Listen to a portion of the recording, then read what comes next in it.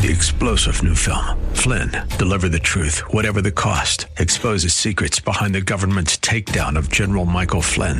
Flynn knew what the intel world had been up to. He ordered the first audit of the use of contractors. This set off alarm bells. He told the truth. He was the most dangerous person for Donald Trump to hire. They had to get rid of Flynn. Flynn, deliver the truth, whatever the cost. Available now. Watch it today. Go to salemnow.com. salemnow.com. Particularly on the comments you made about HBCUs. I've had him on campus at Philander Smith. We worked on enterprise zones during the Trump tax reform effort to make sure that we had incentives to bring development back into impoverished areas, whether they're urban or rural. So, look, this guy is an inspirational person, an incredibly hardworking member of the House and now the Senate. So I'm excited that he's chosen to be a candidate. Well, he's great. I really like him. I had a lot of people say, well, he doesn't have a chance. I said, yeah, that's what, and Jimmy said it to me today. He said, yeah, that's what they said about Barack. I'm just saying, he's got a charisma about him. You cannot count Scott out right now. No, I don't at all. Not in any way. His popularity is only growing. Yeah, and it's going to get bigger as we go along. So, to be honest, both Trump and DeSantis should be looking over their shoulders, I believe, at least, as far as that. All right, so what's going on with the debt ceiling now, and what's happening with the Freedom Caucus? I sent you an article that I came across that I wanted you to look at, and maybe they've had a few of their teeth removed. Do you think that's the case? Well, Dave, I think I don't like where we've come out of our victory last week, because I do consider $2 trillion in cuts, work requirements on SNAP and TANF, bending the curve on regulations, including permitting reform. I consider it a modest victory. I mean, the choice was a clean debt ceiling led by Bernie Sanders and Joe Biden. So, look, as I told you last week, I think that was the best decision that we could make. Not a perfect one. I wish we had $4 trillion in cuts. Well, some of our Freedom Caucus members voted no. They voted no on bringing the bill to the floor, which is typically never done because that means you're turning the floor over to the liberals and the Democrats. And they also voted no on the underlying bill. And the reason was they wanted $4 trillion in cuts. They wanted stronger regulatory reforms. Okay, I completely agree. But you weren't going to get that from President Joe Biden and Chuck Schumer in the Senate. That's just not, what was going to happen. And so you have to deal with reality, and I think they were not dealing with reality last week. So this week they've come back to the House frustrated and angry, and we need to get our group back together, talking, working together, because people who want balanced budgets and conservative values in this country, we need our Republicans in the House working together and not at odds. Yeah, and I agree with that, and I think that you guys got to win. I really do. Is it the win that I wanted? No, it's not. Nope. But I got to tell you what, even when we had control of the House, the Senate, and the White House, we weren't getting the wins that I wanted.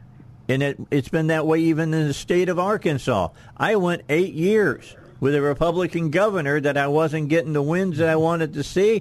Now I got a governor that's in here in Arkansas that we're getting the wins that we wanted. It takes time. Yeah. Well, it does, but let's not discount what we've also gotten done. This is I agree. What frustrates me. We got a border security bill through this House with Republican votes, including moderates in the North, right? Amazing. Well, that was the same cooperation and collaboration between all sides of the conservative voices and Republicans in the House. Same on energy reform, led by Bruce Westerman. So I'm optimistic, but we've got to get our folks back on the same page. Otherwise, you're turning the world back over to Joe Biden. Yeah, I agree. Hey, Congressman, I agree. I'm ultra conservative, but you got to play the cards that you're dealt. And I do think this was a win. But how much of this would be some members trying to position or use this to bargain to gain more powers or get concessions from McCarthy? We saw this before. And I think that's what we're seeing again. Is that your take? Or I think to some degree it is the same group it's the same group from January for the most part. And what I don't like is where people are impugning other members' motives. Like, I don't question anybody's motive if they operate in private and talk about, let's see what we can do to get the best outcome. But a lot of folks on both sides of the aisle and in both parties go out and get out in public and accuse their colleagues of something that's not true, and it just creates an atmosphere where we're constantly having to regroup, and that's where we are right now due to some of the rhetoric last week on both sides. So I think we're being a good place. Are they trying to leverage the situation? Sure, but that's also politics, Yeah, that's exactly what Congressman Westerman said last week. He said that some of the people that were coming out and screaming about the deal, he said he had talked to them behind the scenes, and they were all excited about the deal. Yeah, I'm not going to name names, but some of the people who are the most out there on television right now criticizing it were the ones who created it and supported it behind the scenes. So I don't operate that way. I think everybody in Arkansas knows that. That kind of thing drives me nuts because I spent 40 years in business, and I don't operate in this make-believe world up here sometimes, the politics world. But it is frustrating, very frustrating when you're trying to hold a slender majority together in order to stop the avalanche of crazy from the left. So that's why it's important work. What are we to make about this information now that's coming out about Afghanistan, that the administration knew beyond a shadow of a doubt that this was all going to go, 3 sheets to the wind, so to speak? Yeah, so this is so important. Ever since spring, the first 2 months of the Biden administration, we got wind that he was going to pull the trigger and pull out of Afghanistan. Democrats and Republicans are offended by this. And ever since that moment, Greg Meeks, Democrat of New York, and Mike McCall, Republican of Texas, both have pressed the Biden administration for the facts. And this week, after working on it for, 18 months, we have what's called the dissent cable. This is where the embassy staff in Kabul wrote back to the State Department saying what they thought the risks were and giving their candid opinion about the position of the United States. And that is coming to the members of the House Foreign Affairs Committee. I serve on that committee. I will be reading this memo, and it will be the first look at we have of what we think the real fact situation and people who were advising the president. And we want to get the same information, obviously, out of General Milley and DOD. Yeah, from what I'm hearing, that's not going to be the case. No, but look, we also have a lot of other sources, I would say, on the military side. What's the purpose of this? Well, the purpose is not just to rub Joe Biden's nose in a failed policy mistake that cost 13 lives, created mass chaos, trapped thousands of people still in Afghanistan, including people who helped the United States, trapped literally millions of women who were educated under the freedoms that were put in place after 9/11. This is to learn from it, and to not repeat these mistakes, because it's hurt our reputation around the world. Congressman, when that all happened, one thing that has always stuck with me, and I'll just be honest, I'm never going to forgive, is the fact that he left Americans behind enemy lines. Yeah. And this is something that we don't need to say, oh, that's yesterday's news. We need to know the truth. It's still today's news. Yes. It is. Jimmy, you're 100% right. So we left behind women. We left behind American friends, American contractors. We left behind, to President Trump's consistent comment, we left behind military equipment. What's the real ascertainment on that as opposed to what the spin is on television? And we did not have to do what Biden approved. This is the main issue, I think, and I say strongly bipartisan. the military experienced Democrats share this view with the Republicans that the way we exited was completely wrong. And we've talked about this on the show before, and we're going to get the facts of why didn't we keep Bagram Air Force Base with a modest NATO force, maintain our ISR, our surveillance capabilities in the country, which helps us counter not only terrorism, but counter China and Iran, FYI, and exit through Bagram. But instead, the president shut that down and had everyone go to Karzai International Commercial Airport, and you saw what happened. It was a catastrophe. We haven't seen it since the Saigon airlift at the end of the Vietnam War. So it was just catastrophic. I mean, Biden joins the failed Iran extradition by Carter and the sad situation in the Ford administration, of Vietnam. All right, we'll be back. We got to go to break in. Our guest, of course, as he does each Wednesday, most of the time. We may miss a couple of Wednesdays during the course of the year, but Congressman French Hill from District 2 is with us now on the Dave Elswick Show. Congressman, of course, French Hill with us, District 2. Congressman, I'm gonna wade into the battle that a lot of people are afraid to wade into, but I do think it needs to be talked about. I'm tired of all this pride stuff about LGBTQ. I'm tired of it. I mean, Pulaski County Special School District and everybody else that's doing this, and they keep pushing it and pushing it and pushing it, and I'm tired of it. Yeah, well, we go in these social fads in our society, and man, this one is just like over the top.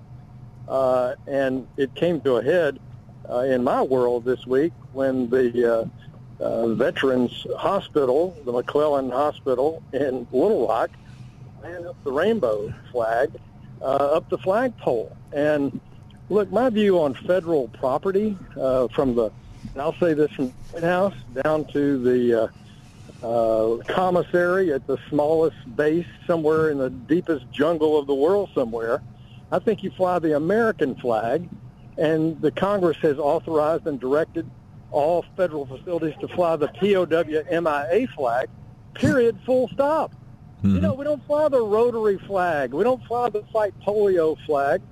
We don't fly the Support Police flag. It's just not our job. We're the United States government, and we should fly the American flag on our facilities.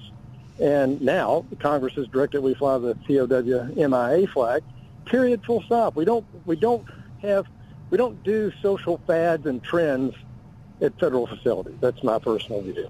All right, so who'd made that decision at the VA?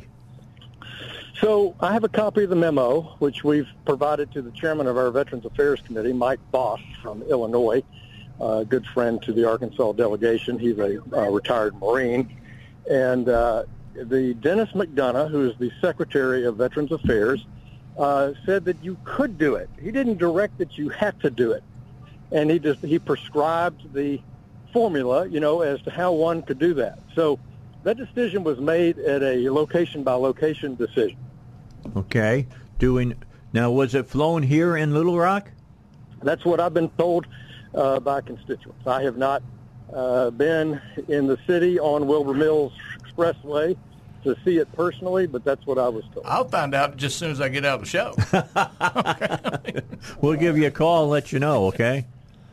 But I just think that, this is a common sense thing because and I call it a fad, and that's not meant to be insulting. Absolutely not. I'm very respectful of everybody, their views, their feelings, their the desire for civic respect, all that. And you are too. But, I mean, when you are compelling people to do things that are a social trend, I don't think that's the responsibility, of the federal government in this way. Now, if they want to go petition in the Supreme Court, right? On a point of view, that's their right to do that at the Department of Justice, and they should make sure people are treated with equal justice under the law, no matter what they are, if they're an American citizen. So, but this just struck me as not the right thing to do, and it just creates division, I think, in our society. I hate to say that because I know they think it's the opposite. because they all have diversity, equity, and inclusion policies now. And somebody at the staff said, wouldn't this be a great way to signal that we have a great diversity, equity, and inclusion? Well, we'll let it go at that. We'll pick it up again next week. Maybe by then you'll know who over in the VA decided to run the flag up on the flagpole. But we'll talk about that next week. I appreciate your time today. We'll let you get back to work. How's that? Great to be with you. Thanks, Jimmy. Thanks, Dave. Thank you very much. Okay, Congressman French Hill here on the I'm Dave gonna find Elswick out Show. about this. Yeah, we'll make the calls. Yeah. We'll get who made the decision, who signed the order. Somebody's put their name on paper. Who was it? We would like to know that.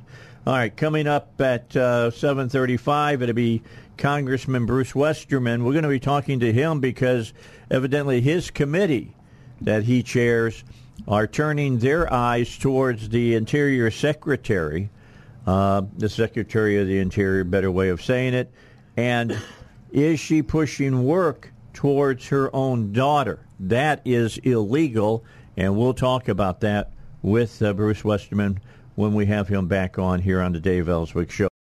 Yeah, well, Deb Haaland, the Interior Secretary, is from New Mexico, and she's Native American, but she's been making some rules that we've known about. They have been unduly influenced by her daughter and her husband.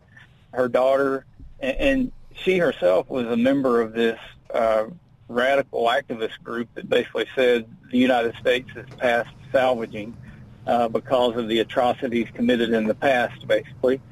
But her daughter came here to D.C. with this organization, led a protest. Her husband works for this organization, and just last week, Deb Haaland made a new rule to take land out of Chaco Canyon and put it in a wilderness area where no natural resources extraction could occur in this wilderness area. Now you got the Navajo tribe who has developed oil and mining resources, even an electrical generation plant, and they were very opposed to this, but this Pueblo Action Network that she and her family have been associated with for a long time were supporting it. And, to me, that's a direct violation of the ethics laws where her, she or her family can't benefit from any of her actions as the Secretary of Interior. So we crafted a letter. I got a lot of other members to sign on to the letter, and we sent it to the Department of Interior, to the folks over there in charge of the ethics. We've asked for a lot of information, and so far we've heard nothing from them. And from what I've read in the press, even the press can't get a statement out of them to explain her actions. All right, so what's your next step? I mean, you're the chairman, so you're the man that now is wielding the gavel over there. What's your next step? Well, I have subpoena power if I need to use that, but hopefully they will come clean and give us these documents. One thing we asked for was a copy of the ethics pledge that she signed. And if you remember when Biden went in, he said things are going to be different. We're going to have all these stringent ethics rules. And he layered rules on top of the already existing ethics rules. And we want a copy of her signed ethics statement to see if there were any exceptions in there. Now, that's a start. And then we've asked for correspondence between her and her daughter on issues related to this radical environmental group. I don't even know if I would call them environmental group.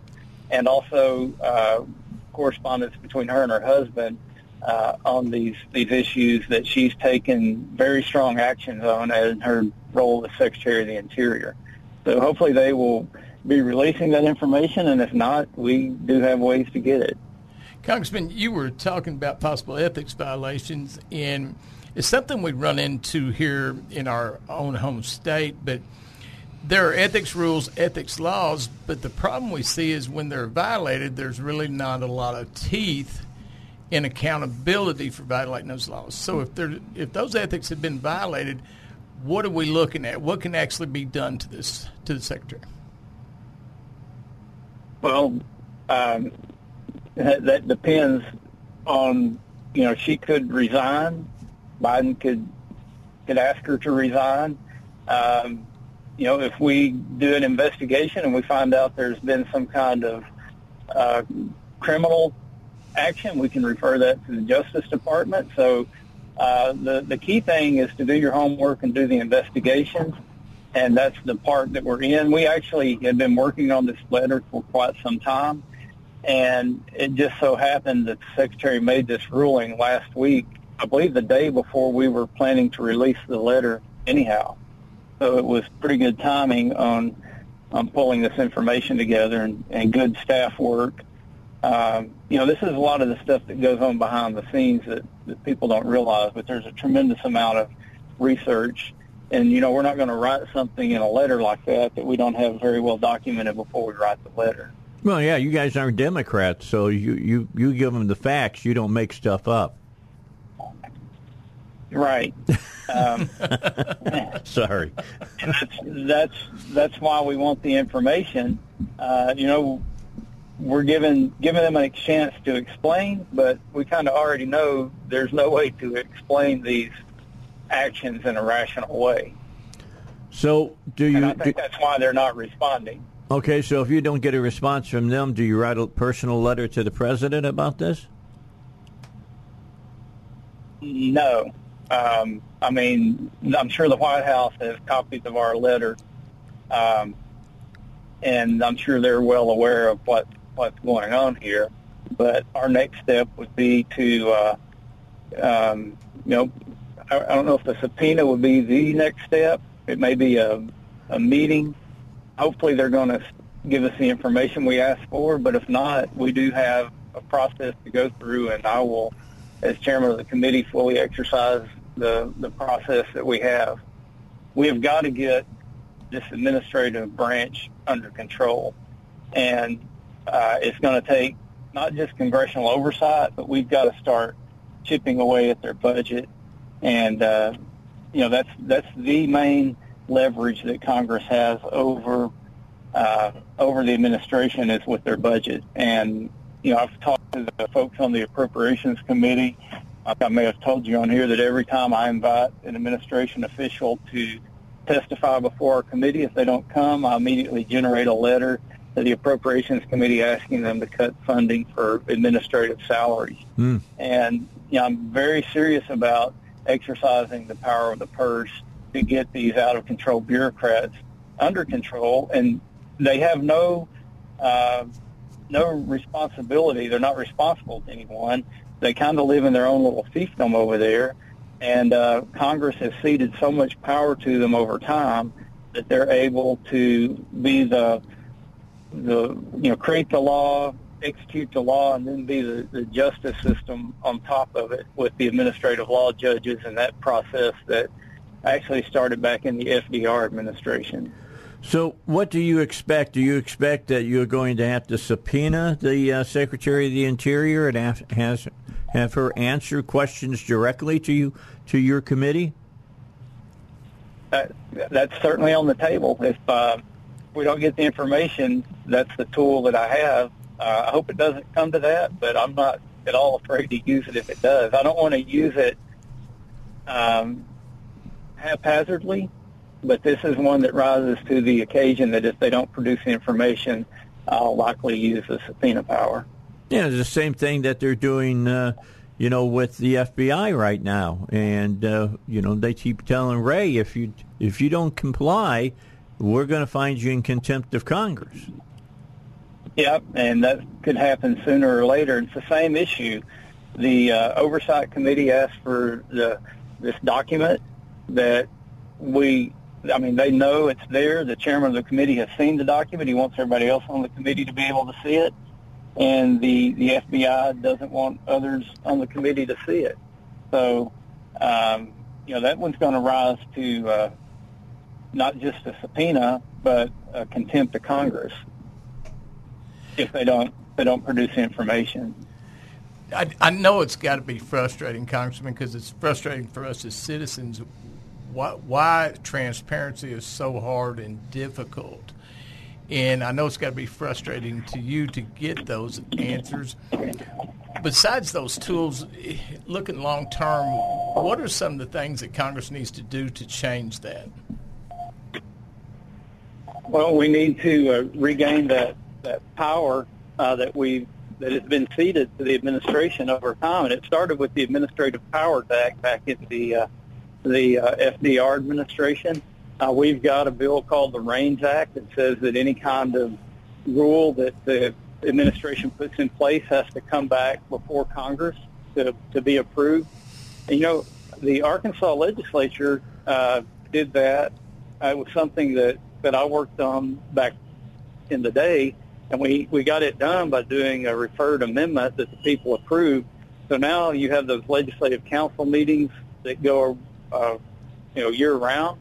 And every time an administrative agency makes a rule, the legislative council meeting has to approve that rule to make sure it complies with the law. We desperately need something like that here in Congress.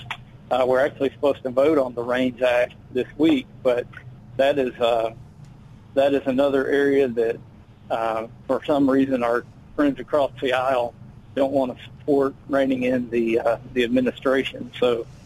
A lot of opportunities and a lot of work to do, and we know what the solutions are. We just have to be persistent in putting good policy forward and taking that legislative power away from the administrative branch. And I think the Supreme Court will help us with that. We just have to step up and start passing the right laws.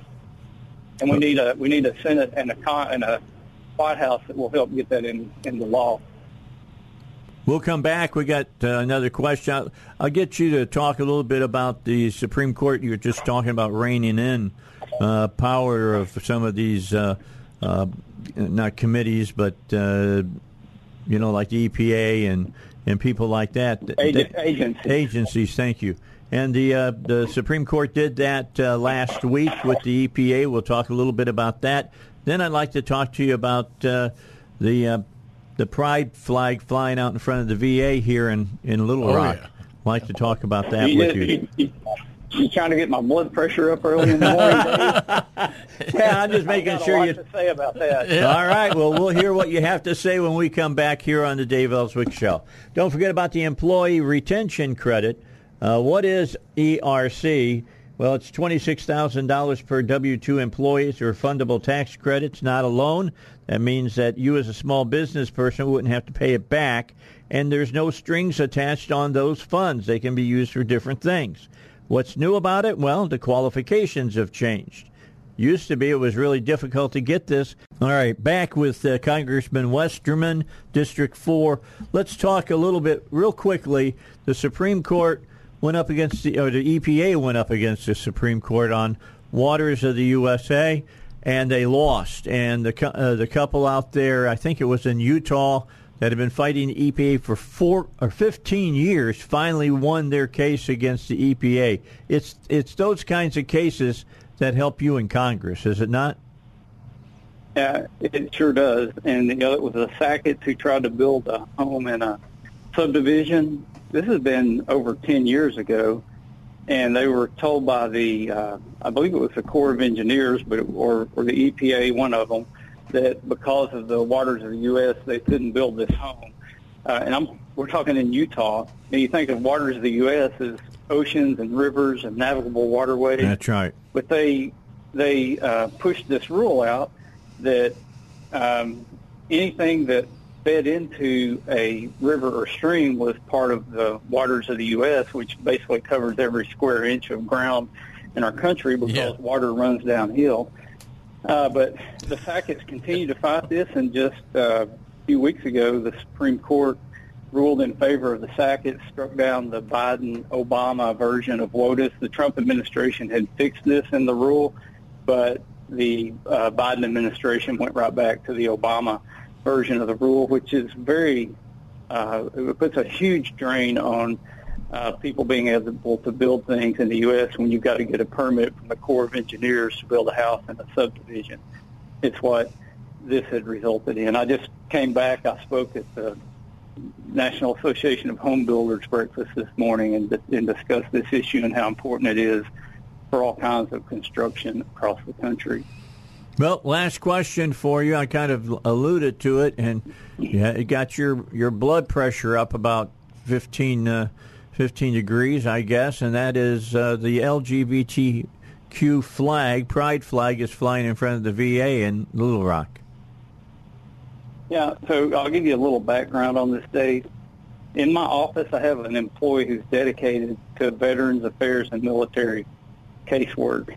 And it's been frustrating to me ever since I've been in Congress that we have to have a full-time employee and then spread the work out among other employees just to help veterans get the benefits they were promised to get. You know, if you're a veteran that signed up to protect and serve our country and took an oath to do that, and you were made promises, you shouldn't have to go to your congressman to get a doctor's visit at a VA facility. So I've already got some ill feelings towards the VA. This weekend, I started getting calls from veterans saying and sending me pictures of this rainbow flag flying at the Little Rock VA. And it just went all over me to know that the suicide rate for veterans is at an all-time high. They can't get in to get their benefits. And now some woke person decided we're going to fly the rainbow flag there, and my veterans were offended. So when they're offended, I'm offended. And I thought, I called Mike Boss, who's the chair of the VA committee, and we texted. He was aware of it. He was upset about it. He's a retired Marine. And I thought, well, I'm going to calm down a minute. And I was out mowing my yard, and the more I mowed the yard, the madder I got. I finally called my chief of staff, and I said, I don't care where he is or what he's doing. I want to talk to the VA secretary, like, immediately. And this is Saturday. I said, I work all the time.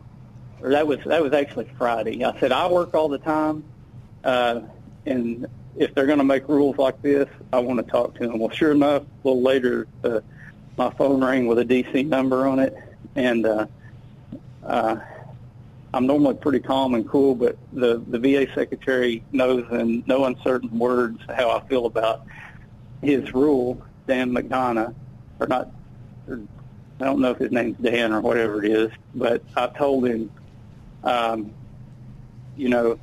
asked him, by what authority did he do this? And he kind of mealy-mouthed around about something about the GSA. I said, well, what congressional authority do you have to fly some kind of social messaging flag at a VA? And he finally said, well, I did that. I said, so it was your decision to fly rainbow flags at VAs across the country and to offend my veterans? He said, yes, that was my decision.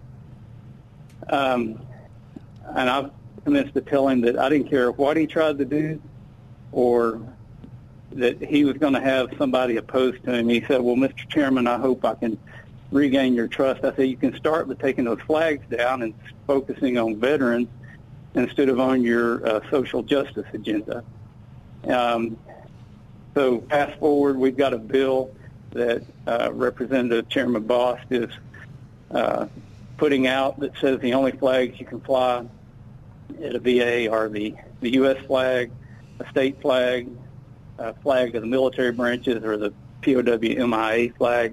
We sent a letter out yesterday, and somewhere this craziness has to stop. They can take their social justice issues somewhere else, but give our veterans the respect they deserve and give them the service they need, and do your stinking job that you were hired to do instead of trying to make some social statement at our veterans hospitals. Thank you, Mr. Congressman. I want to thank you personally, Bruce. That's a great thing that you did. It really is. As a veteran, I say thank you to you. Well, thank you. And that's what we all should be saying to veterans is thank you for your service, not making it difficult to get your services and then putting something that's offensive to a lot of veterans there when they go in. I asked the secretary, I said, so if I have a veteran that wants to get the Christian flag or whatever flag, a St. Patrick's Day flag flown, what do they have to do to make that happen? And he said, well, I haven't really thought about that. I said, well, what other social issue flags have been flown at a VA facility throughout history. He said, well, to my knowledge, the rainbow flag is the first one. Yeah, that doesn't surprise me. Right. All right. And we've actually found out he's violated a law that Congress had about what flags can be flown. So, right. They're Congressman, justice warriors. I got to let you go. We are out of time, but again, thank you for what you've done. More of the Dave Elswick Show in just a moment. It's middle of the weekday. We're closer to Friday than we were on Monday, and then we're going to talk a really important topic right now. It's a topic that I've covered many, many times over the 23 years I've been here in Little Rock, and it seems like we just continue to keep our wheels in the mud and spinning them instead of getting something taken care of. And there's no reason why something's not been taken care of. I mean, Stodel and I used to get into it about this, and I've worked with a lot of different groups, the Dorcas House, Nehemiah House, and the Ark, and all the rest of them about homeless people here in the city. There's something that has to be done about homeless people, and I'm one of those people. I've got grace for the homeless people. There's some homeless people that want to stay homeless. They don't want to be. They don't want to be told where they got to live at and where they got to stay at, but they just got to know what the rules are. I mean, I can take you right down here on University, which runs by our station, down by, is that 430? Mm-hmm. That's right there. And you go over into the little bit of woods that's over there, and there's a huge homeless encampment in there. Huge. And it's not the most, how do we want to put this? It's not the most sanitary place in the world. It isn't. It's really bad, and they some people come out and sit by the exit there and panhandle, and then some of them get done, and then they go back into the woods, and another group comes out and they panhandle. There's one guy that's in a wheelchair. I don't know if he lives over there in that wooded area or not. I have no idea. Got a lady here that's been studying this a lot, and I got to give Jimmy credit. He brought her on today. I'm looking forward to talking to her. Introduce your guest to us. Yeah, Tracy Epson is become an expert. She was kind of forced to become an expert on homelessness in Little Rock. And what you were talking about is the camps. The way Tracy got into this is her parents owned some property, and homeless people had set up camps. They homesteaded. Yeah, squatted. Yeah, that's the better word for it. And so she tried to help her mom and dad with this issue with the city, and boy, did she hit a brick wall to the point that not only, and it's not LRPD's fault, but they would call LRPD and say, hey, can you get these people off? And they say, hey, there's nothing we can do. But yet then the city code would come and fine them for the mess.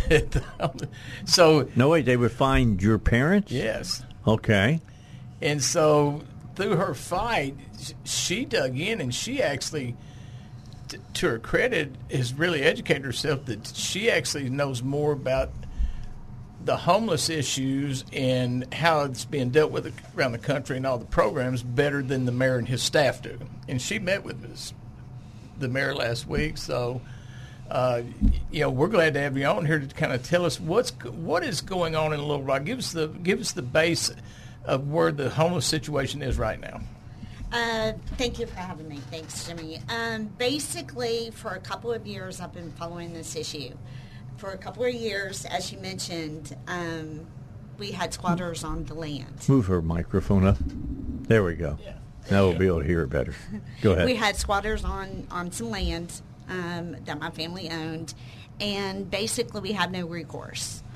We put up signs, no trespassing, things of that nature, but it led me down this rabbit hole.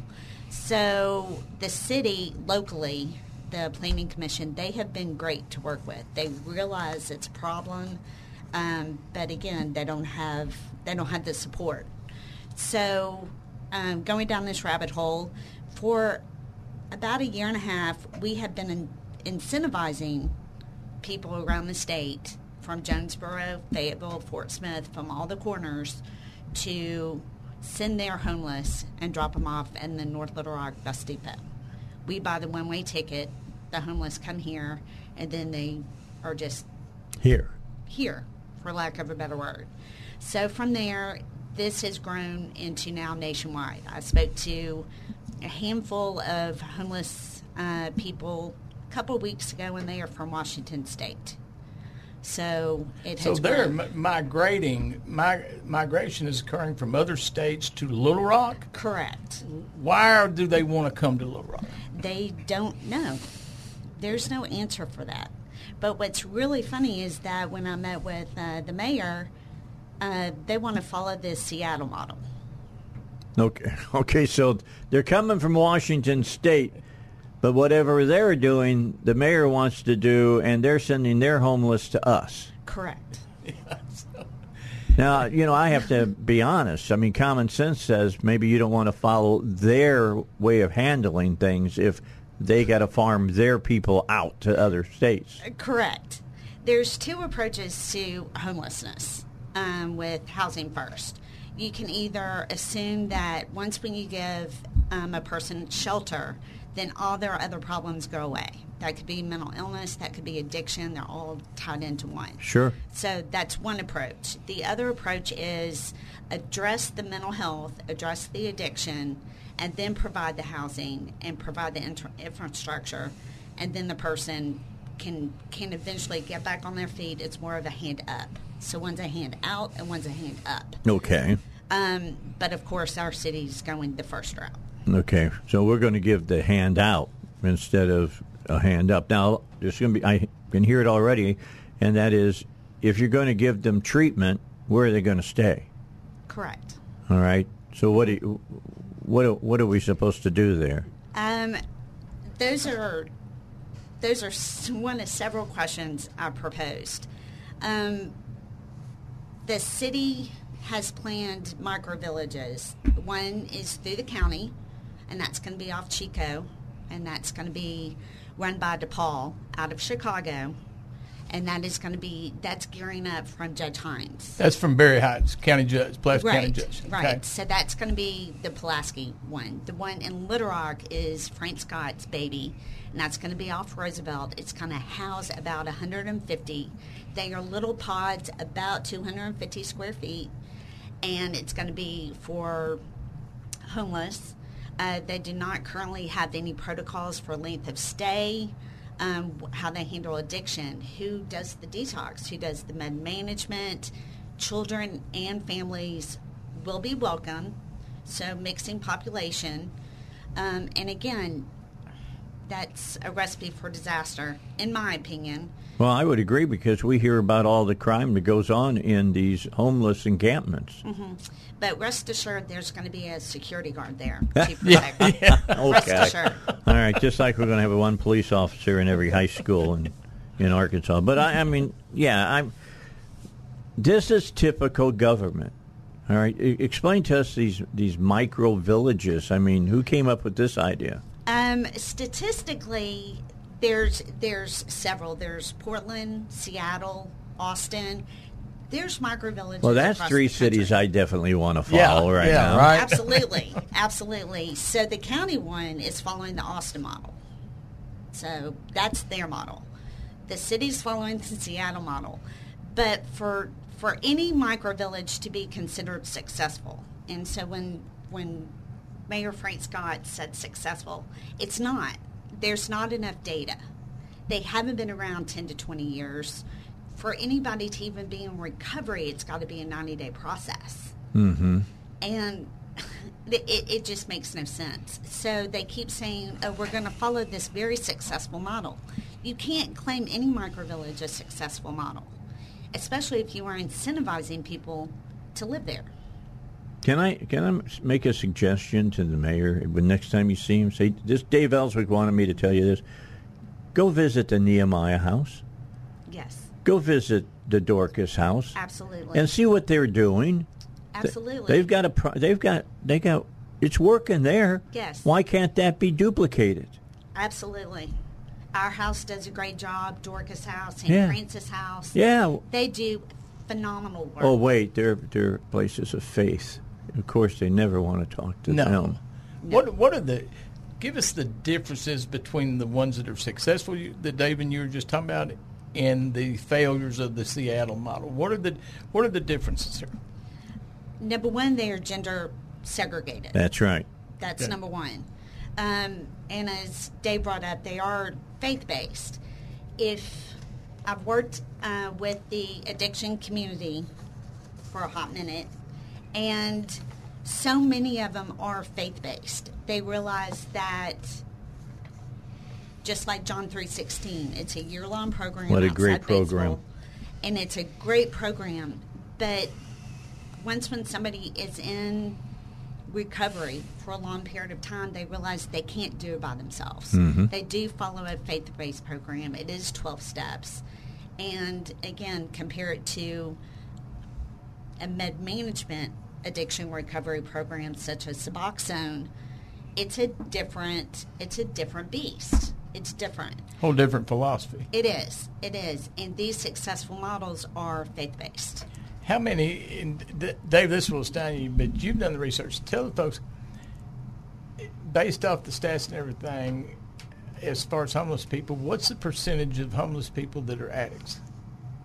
Over 90%. Over 90%. Oh, that doesn't surprise me. No. That's why they're out asking for donations on every street corner and every interchange. Yeah. You're not helping them when you give them money. You know what you should do? Go to Dorcas' house or go to Nehemiah's house, and you got these coins that you can buy, and you get those coins and you give one of those to them, and they won't thank you for it. But I'm just telling you, you give them one of those coins, and what it does, lets them sleep somewhere that's safe, lets them get in the showers and get some meals. And I think where I'm going to this is, it sounds really good to say, hey, we're going to build these micro villages and these small houses to house homeless people, okay? But that doesn't solve the problem, does it does not. No. But the also, problem is what she said, 90% have an addiction problem. Right. And what I find also interesting is, why are we always being reactive and not proactive? Mm-hmm. Why are we not talking about, well, not incentivizing people to come here and overrun a system that we don't have the infrastructure for anyway? But why are we not addressing that on the front end? Because there seems to be the tail is wagging the dog. So why isn't the mayor calling Seattle and says, quit sending your homeless people to us? Well, he said, you had told me in the conversation when we were leading up to the show, when I was doing my research, that the mayor said he doesn't know anything about it. He says he doesn't even know anything about Jonesboro sending people here, right? No. And I actually called them personally, and I talked to different departments. I will not talk about names. Sure, not supposed to. But understand. Yes, they said absolutely we do that. And then when I met with the mayor, no, we don't do that. You need to give me a name. And I'm like, well, with all due respect, you're the mayor. I think you can pick up the phone and find out a name more than me. So the reality is people are being sent here. Why are they being sent here? Are they being told this is a sanctuary city for the homeless? That term was used several times in with my conversation last week. Mm-hmm. So I can't say either How way. is it when you use that term? Okay, in sanctuary city for homeless, what was the mayor's response to that? He called it sanctuary. I did not. Oh, he did? Yes, he did. And he just kept saying, my fellow brothers and sisters that need refuge, they can come to the sanctuary city of Little Rock.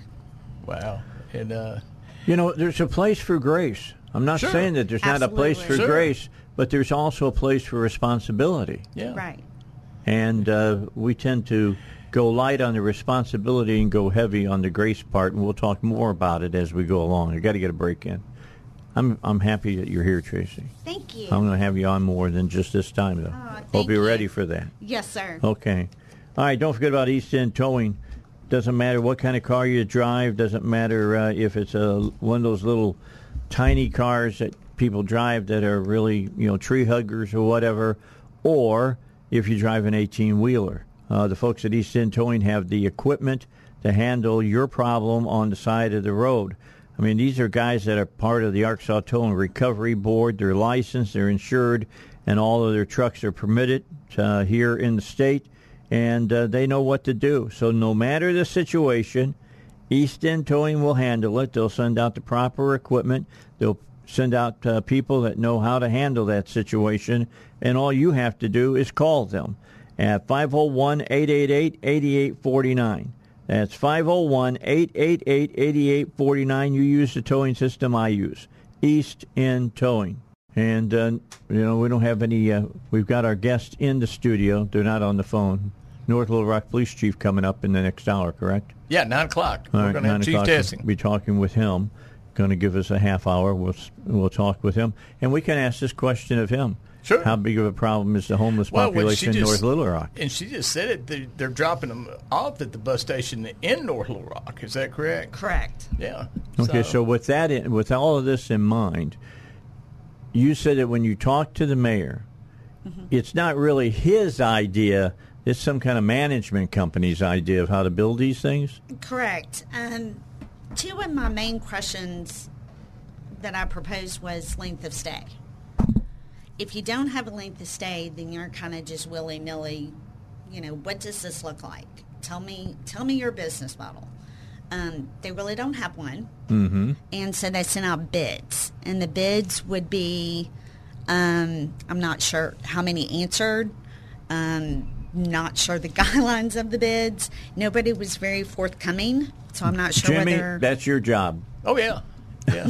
Okay. Yeah, I told Tracy during the break, I asked her, and she said, well, I don't know about the bids. Time to fool you. Well, we're going to find out. Yeah, going to fool you that But stuff. these are management companies that are supposedly professionals in managing Correct. this. Correct. The county one is using the one out of Chicago, DePaul, and they are a management company.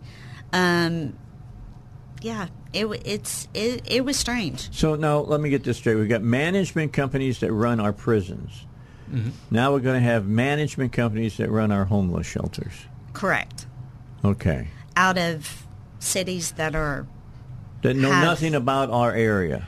Not only that, but I can't really say they're successful where they are either. No, we don't have that information either then. No. And one of the things Tracy and I were talking about is that the rules will be made by the management companies. Correct. So going in, the mayor has not set an expectation like on length of stay. The mayor has not set an expectation on the bids. Hey, we're looking at 3 months, maximum length of stay, or 6 months.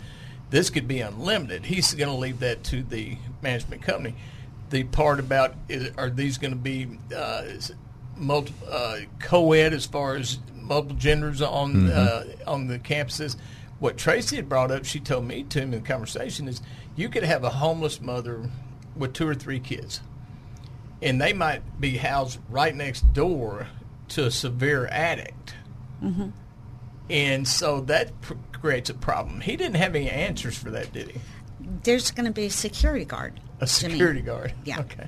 That's how that's going to go. He assured you there was going to be safety. Correct. But he couldn't tell you how because he's leaving that to the management company. Yes.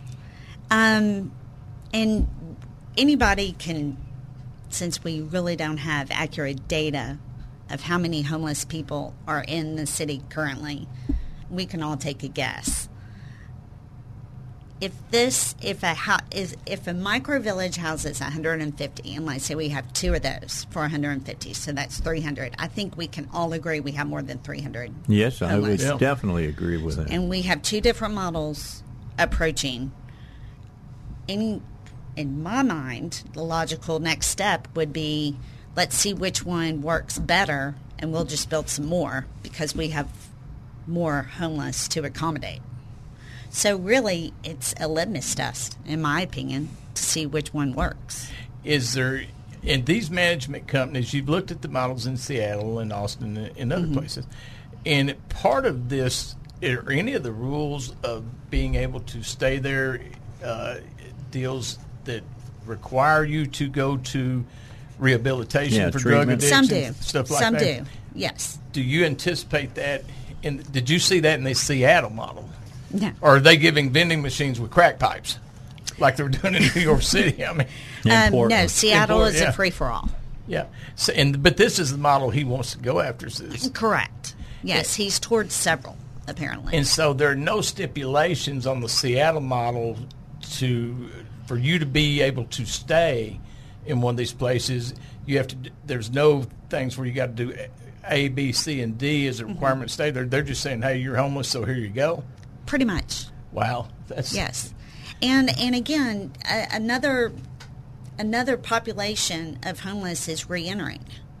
So we're having an overcrowding of jails. So is that going to be part of the population? I don't know. You had also talked about there's a reality that, and David brought it up, that there's a reality that a lot of people that are homeless don't want. Correct. To get a home. They like sleeping in the woods, I'm just telling you. And there is an income that they are making that's quite a bit. What is that?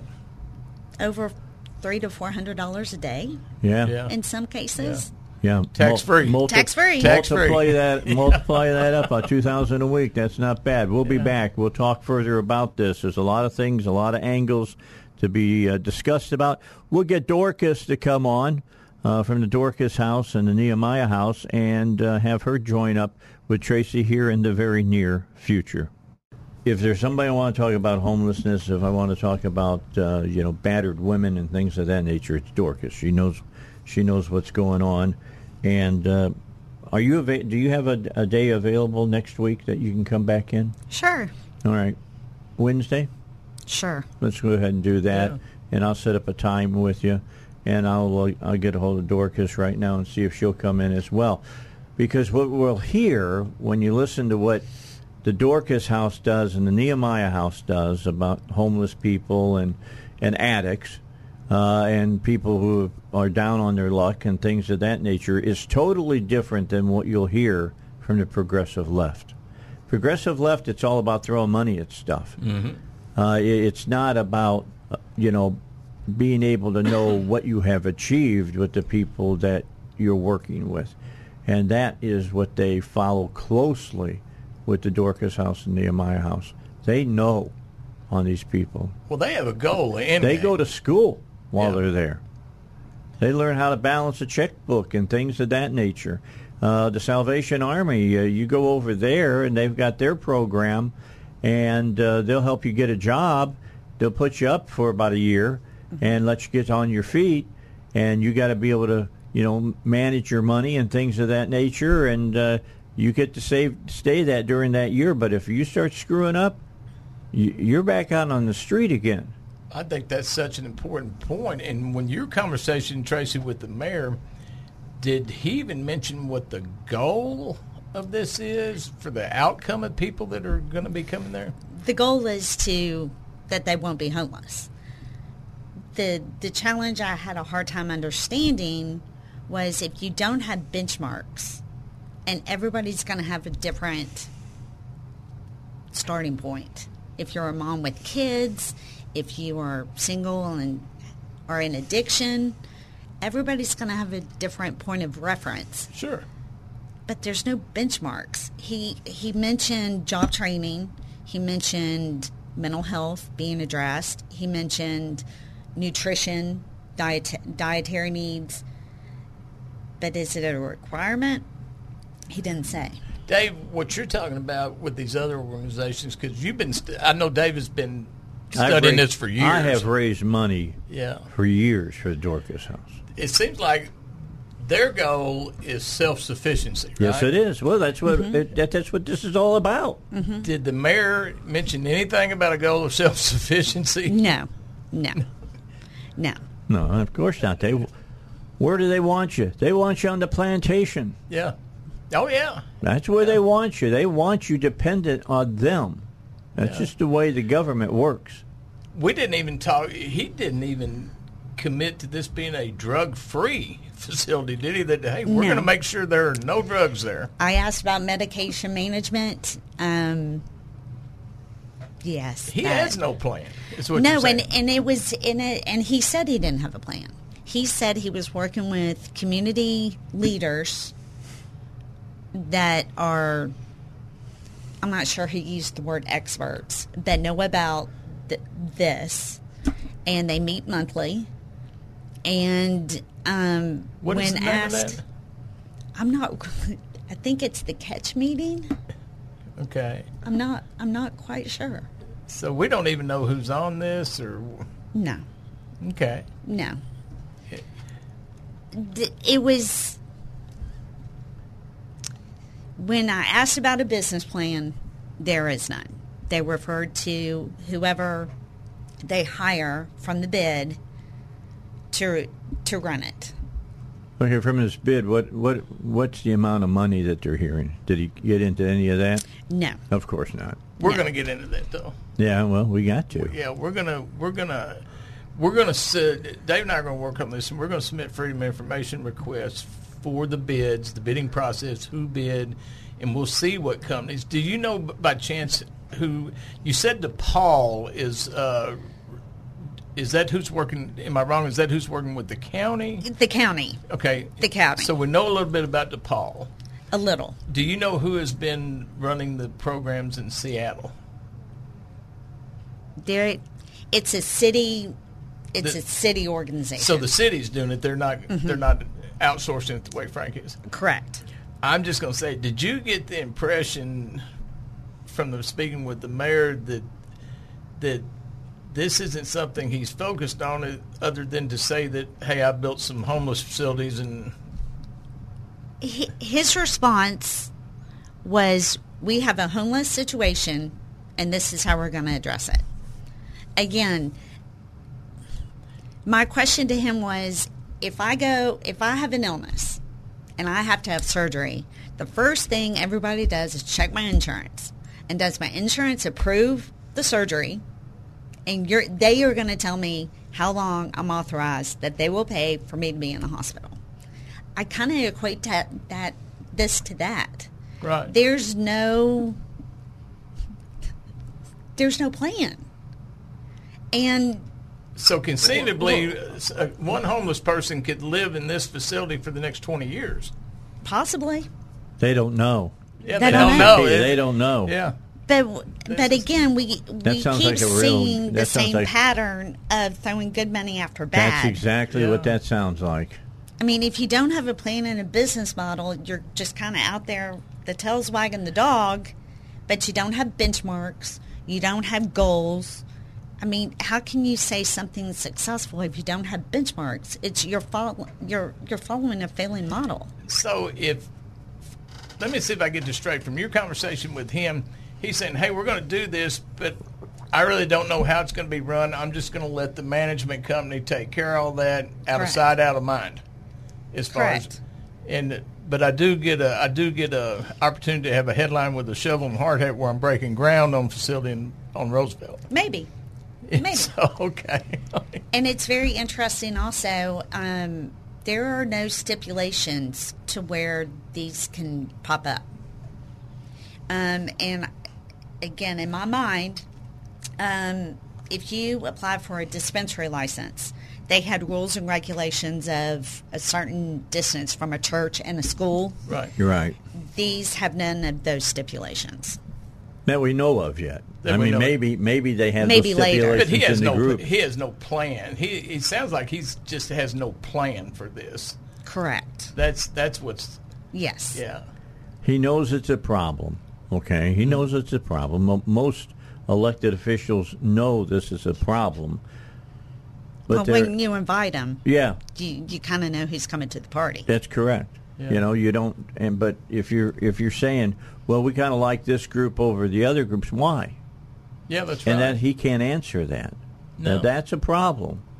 Then you don't have. You're not in control of knowing all the facts on the decisions you're going to make. And I agree with you. I have grace. I work in mental health. Yeah. I have grace. We want to help them. Sure. We do. But when you don't, from the front end, discuss the problems we have or the lack of support in the infrastructure, you're not helping anybody. And I'll tell you something else. You're not helping anybody when people squat on your land and they destroy the environs, and then they come to the people where they're squatting at and charge them with fines. Yes. That's what happened to Tracy. Yes, for a couple of years, a couple of times a year, I would get a notice from the city, and every single time I had to hire a dumpster, clean up mattresses, tents, homemade toilets, feces, food. How much was it costing you? Roughly $7,000 a year. That's what I'm talking about. And the city gives no help. And I'm not picking on LRPD because it's really not their fault. No, it's not. But when you have contacted LRPD and said, hey, there's people trespassing on my land, they're setting up tents, we've told them to leave. Can't do anything. What does LRPD tell you? 2 years ago, they would follow a police report. Progressing forward, they have no recourse.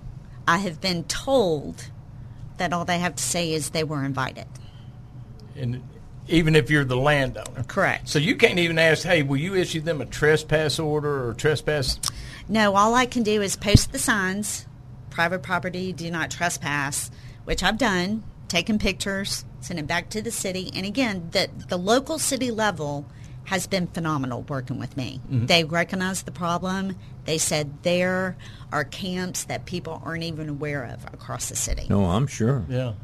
And they are very concerned. The code enforcement actually cited you, right? Yes. Wow, that's just... No, I'm just saying, that's the problem. Had to go to court. Yeah, they're not going to pay to clean it up. Are you kidding me? No. I mean, I guess they do when you go to the one that's over here on University and in 430 over by, what's that called, Four Seasons or the motel over there, across the street in Forest. They clear them out, and then they come back. It's simple. There's a filling station now that is empty. It's up here on what was that, Father Taibu? Father Taibu, yeah, right over Road, here, right there on Markham. Yeah, right here. And the guy, they broke down the gate. They moved in a double. I mean, it's a king size. Well, it's gone now. King size mattress. They hung up stuff to make walls and all, and they were living there. Right. You know, there are about, I guess, it looked to be about 6 or 8 homeless folks. I'm actually working with Tracy to locate private landowners where these camps are at, and I'm going to go to those camps with my cameras. I'm going to talk to these homeless people and say, hey, why do you think you can overtake somebody's private property and just it's America. Set up? Yeah. Supposed to take care of me. You know, again, it's... After the horrible tornado that we had. Oh, my. Yes. What about those homeless? Yeah, I agree. Yeah. I'm with you. We'll come back. We'll finish up our conversation here on the Dave Elswick Show. Don't forget that the year is about half done now. And if you're still dealing with your knee or hip pain, enough is enough. You want to be able to do the stuff you want to do during the summertime when you can get out. I know it's hot.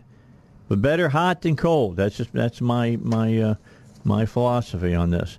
But pills aren't the answer. Surgery many times is not the answer. What you need to do is call QC Kinetics. The advanced regenerative medicine solutions that they have at QC Kinetics can give you a life without chronic joint pain. You can do all those summer activities you used to enjoy.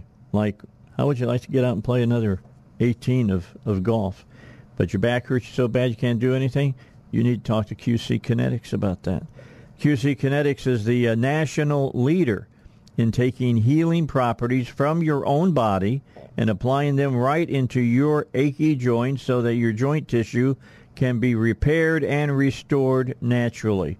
This treatment is really, truly revolutionary. It's become so revolutionary that they're not just doing it on adults anymore. You've seen the ads on television now about how they can help your dogs and your cats with their joints. That came out of a lot of this type of medicine that they do. Patients across America are having life-changing results. So if you got pain in your knees, your back, your shoulders, your hips, you need to stop whatever you're doing. Call QC Kinetics now for a free consultation and learn how the latest advances in regenerative medicine can give you your life back. 501-222-8440. That's 501-222-8440. All right, back. Last segment. We got about 6 minutes remaining here with Tracy, and we're talking about homelessness. I mean, there's a lot of questions. I hear the mayor saying, I got some ideas, but there's not fully fleshed out in it. To say that's being nice, all right? He really doesn't have very many answers at all about this other than he says, yeah, we got to do something about it. I mean, that's basically his answer is what I'm hearing. And you told me that the city council member, Kathy Webb, yes, she's concerned about this as well. Absolutely. And then she has a completely different way she wants to do it. He wants to do the Seattle model. She wants to do the Austin model. Correct. And Lance Hines wants to do the Austin model. Yes. Well, yes. I'll tell them the best way to do it. Just buy a bunch of tents and put them underneath the overpasses. Yeah, I mean, I've been to Austin. I can tell you what it's like. Have you guys been there? Kathy? Lance, have you gone there to look at it? As soon as Tracy said that, well, Pulaski County's doing the Austin model, but Frank wants to do the Seattle, and he said Kathy and Lance support the Austin model, I'm going, have you read anything in the news about Austin? Just the news reports should be enough. To be fair, they recognize that it's not a perfect solution. They recognize that. But again, is a bad solution still a solution? Well, it's not even bad. Sure. It's a terrible solution. I don't even classify it as a solution. There you go. That's probably the best way to look at it. And nobody can really. And again, it's going to be subjective. Nobody's able to give me a definition of what they call homeless. What did you Boy, said during the break? that's probably the best thing. Yeah. When I ask you what is a homeless person, what's your definition? Somebody falling on hard times that doesn't have shelter. Okay, there you go. That's my definition. Yeah. But nobody. But you can asked anyone. the mayor definitely. You tell the folks during the break. You tell us. You asked the mayor. What did you ask him? The length of stay. Yeah. What population are you serving? Age requirements. If you are focusing or addiction, chronically mentally ill, what does that look like? Are you offering detox? If so, detox is What kind of detox? What kind of detox? And detox would be crisis stabilization for an addict. Mm-hmm. What does the recovery look like? Did he have any answer for any of those questions? No. When you asked him to define a homeless person, what did he say? This crickets. Crickets. Mm-hmm. Okay. And so what I'm getting is in your conversation with him, did you come away, I'm not putting words in your mouth, but did you come away that he has no clue about homeless issues? He actually wanted my list of questions. Really? Mm-hmm. Well, that's a positive, I guess. No, it is. And you know what? Thank you. But shouldn't I'm just a little disappointed that the mayor's administration wasn't coming up with these questions. Well, that was my question. I work in mental health, so some of these to me may be easier for me to understand or think of, but they said they work with community partners. Why? I don't understand. It seems to me this is just going to be a disaster at taxpayer expense. Well, it can be. If they jump into it and don't have a lot of the answers that we're having Tracy bring up, it will be a disaster because it's going to be flushing money down a black hole. Mm-hmm. Did they ask you to kind of come in and work with them on this after you met with them and proposed these questions? Did they let you say? They did. Okay, good. They did. Good. They meet every month. And again, So did they invite you to be yes. part of those meetings? Good. Yes. Well, that's a good thing. It is. It is. And I'm looking forward to working with them. I'm looking forward to learning more. I'm no expert. They won't like you. You ask questions. The line forms to the left. So take a number. But it's got to be a team approach. And the point A and what was just hit on was if you don't have a business plan, how can you run anything? Here's what I like about you. When we first, when Dallas got me in contact with you, mm-hmm. it became clear to me there are two types of people. There are people that get frustrated and throw their hands up and walk away, which is what liberal administrations, liberals count on. And then there are people who get frustrated and go, no, I'm going to dig in and I'm going to fight. I'm going to try to make this better. Mm-hmm. You're that person. Thank you. And so we need people like Tracy out there. Yep. Hang in. thank She'll you. be back on the show next week. She's coming back next Wednesday. I'm trying to get some other people to come into the station and talk about this as well, who have been working this for a long time. Dorcas House runs amazing programs. And they've been banging their heads against the wall a lot of times. Right. Mm-hmm. So the Ark is a perfect example of that. You know, I haven't heard about them here recently. I don't even know after COVID if they still have a place amongst the homeless population now. At least the van comes to mind. Yeah. I mean, that is the population they serve. Yeah, they go out and feed people. Right. And I remember when Stodola told me, you can't do that. And then he said, yeah, we're going to do it. Right. Yeah. Because that's a ministry as well. Yeah. Right. Again, there's more so in addiction is where faith-based comes in than the broader umbrella of mental health. Yeah, but when we try to get them involved, the faith-based organizations, and get the government to work with them, they don't want to work with them. No, there's a Separation reason. of church and state. Separation of church and state. Your state ain't working, all right? Yeah. Ours is. Why don't you try a little bit of our idea about this? Anyway, we'll talk about that next Wednesday. How's that sound, Tracy? Perfect. We'll do it. We appreciate you coming in. We're out of time. Thank you. All right, time to go back to the phone.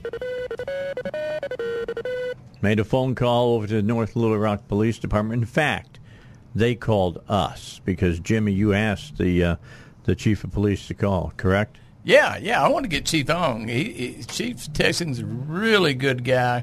Got a lot of positive things going on over at North Rock Police Department, and he's doing a great job. The department's doing a great job. The officers are. And they're really we hear so much about negative on policing, but there's really a positive story going on at North Little Rock.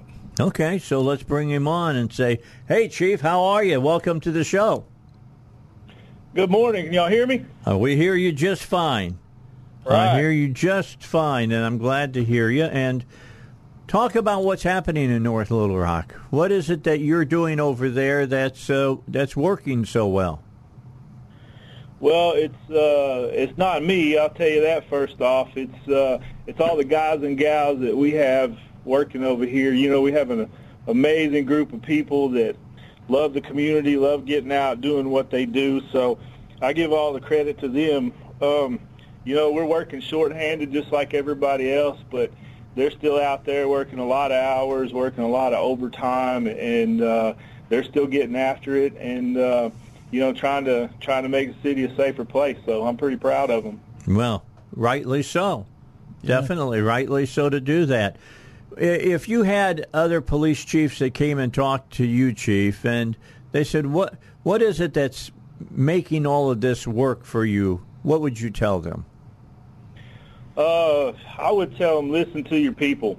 You know, the officers that are out there doing things every day, you know, they have a little bit different insight than what I do. You know, I'm kind of, you know, out of sight sometimes, but they have the ideas. They know what works. They know what doesn't work, and that's, you know, such a wealth of information for me making decisions and stuff. So that would be the one thing that I would tell anybody is listen to your people and you know, give them the chance to get out there and you know, put these ideas to work. Chief, talking to a lot of the officers at North Little Rock, they all seem very upbeat, the ones I talked to. Morale is really high. And the one thing that I keep hearing is the difference is in so many other departments, I'm not going to talk bad about other departments, but those officers feel like they can't do their job. At North Little Rock, what your guys and gals are telling me is, hey, they let us do our job here. And they don't get in the way of us doing our job. Yeah, exactly. That's what I mean. But you know, letting these officers that come up with these ideas and get out there and you know, do what they do best. And you know, I try to maximize everybody's talents. You know, not everybody's good at doing traffic stops, but there's some that are really good at doing traffic stops. So you know, just kind of give them the freedom to get out there and do what they do best and work their ideas, and it creates a really cool synergy within the department. And I think them having the freedom to be able to do this stuff. Sometimes they fail, but it's like your kids. You got to let them fail sometimes, but they just pick back up and keep going. So I think that's really important. Chief, we've had the Little Rock Police Chief on. I've had several of the black pastors on, and we've talked about the problem of violence with young people today. How are you addressing that over in North Little Rock? Well, that's been one of our biggest problems over the past couple of years, and that's kind of been the trend across the country. And I don't know what the answer is. Some of these kids, there's 17, 16, 18 in there, in that range, and it's almost like, they've lived this lifestyle for a long time, and I don't really know how to address that and solve it specifically, but we just get out in the community, especially like with SROs and all that, talking to these kids and trying to find ways to reach them. I've met with a lot of pastors, and one in particular that's really challenged a lot of these pastors to get out from behind the pulpit and start talking to people, getting out in the neighborhoods. And that's something that we can do too. We're out there anyway. So, just taking the opportunity to talk to kids one-on-one, even if you just turn one from that violent lifestyle, you've been successful. So it's a grassroots campaign, so to speak, and that's kind of what we're working on. But it's going to take some time. With the whole defund the police movement, with the whole, basically people talking, saying such negative things about police in America. Number one, I'm amazed that you guys can get the people that want to work as police officers now. But number two, this has got to be having an effect on young people as well. Oh, yeah, recruiting has definitely become a challenge, and I'm sure Chief Helton said something about that. I know, he's a lot shorter than I am personnel-wise, or we are. But, we hear a lot of the negativity, but most of the people that get into this business, they do it for a reason, and it's for, reasons that are kind of bigger than themselves. And, there's always going to be naysayers. That's just part of life. But, here we choose to keep doing what we're doing and try to be positive and try to impact the community in a positive way. And, getting young people to apply, it's a challenge, but, one of our biggest recruiting tools is our officers and their interactions with people every day. And so I'm starting to see the trend pick back up in our applications we're getting a few more younger people each time. And so I think we're turning it around. It'll, like I said, with fixing the juvenile issue, it's going to take a little time, but I think we're on the uptick.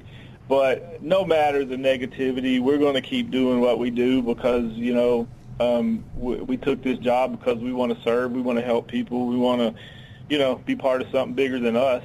And so we're just going to keep on doing what we do.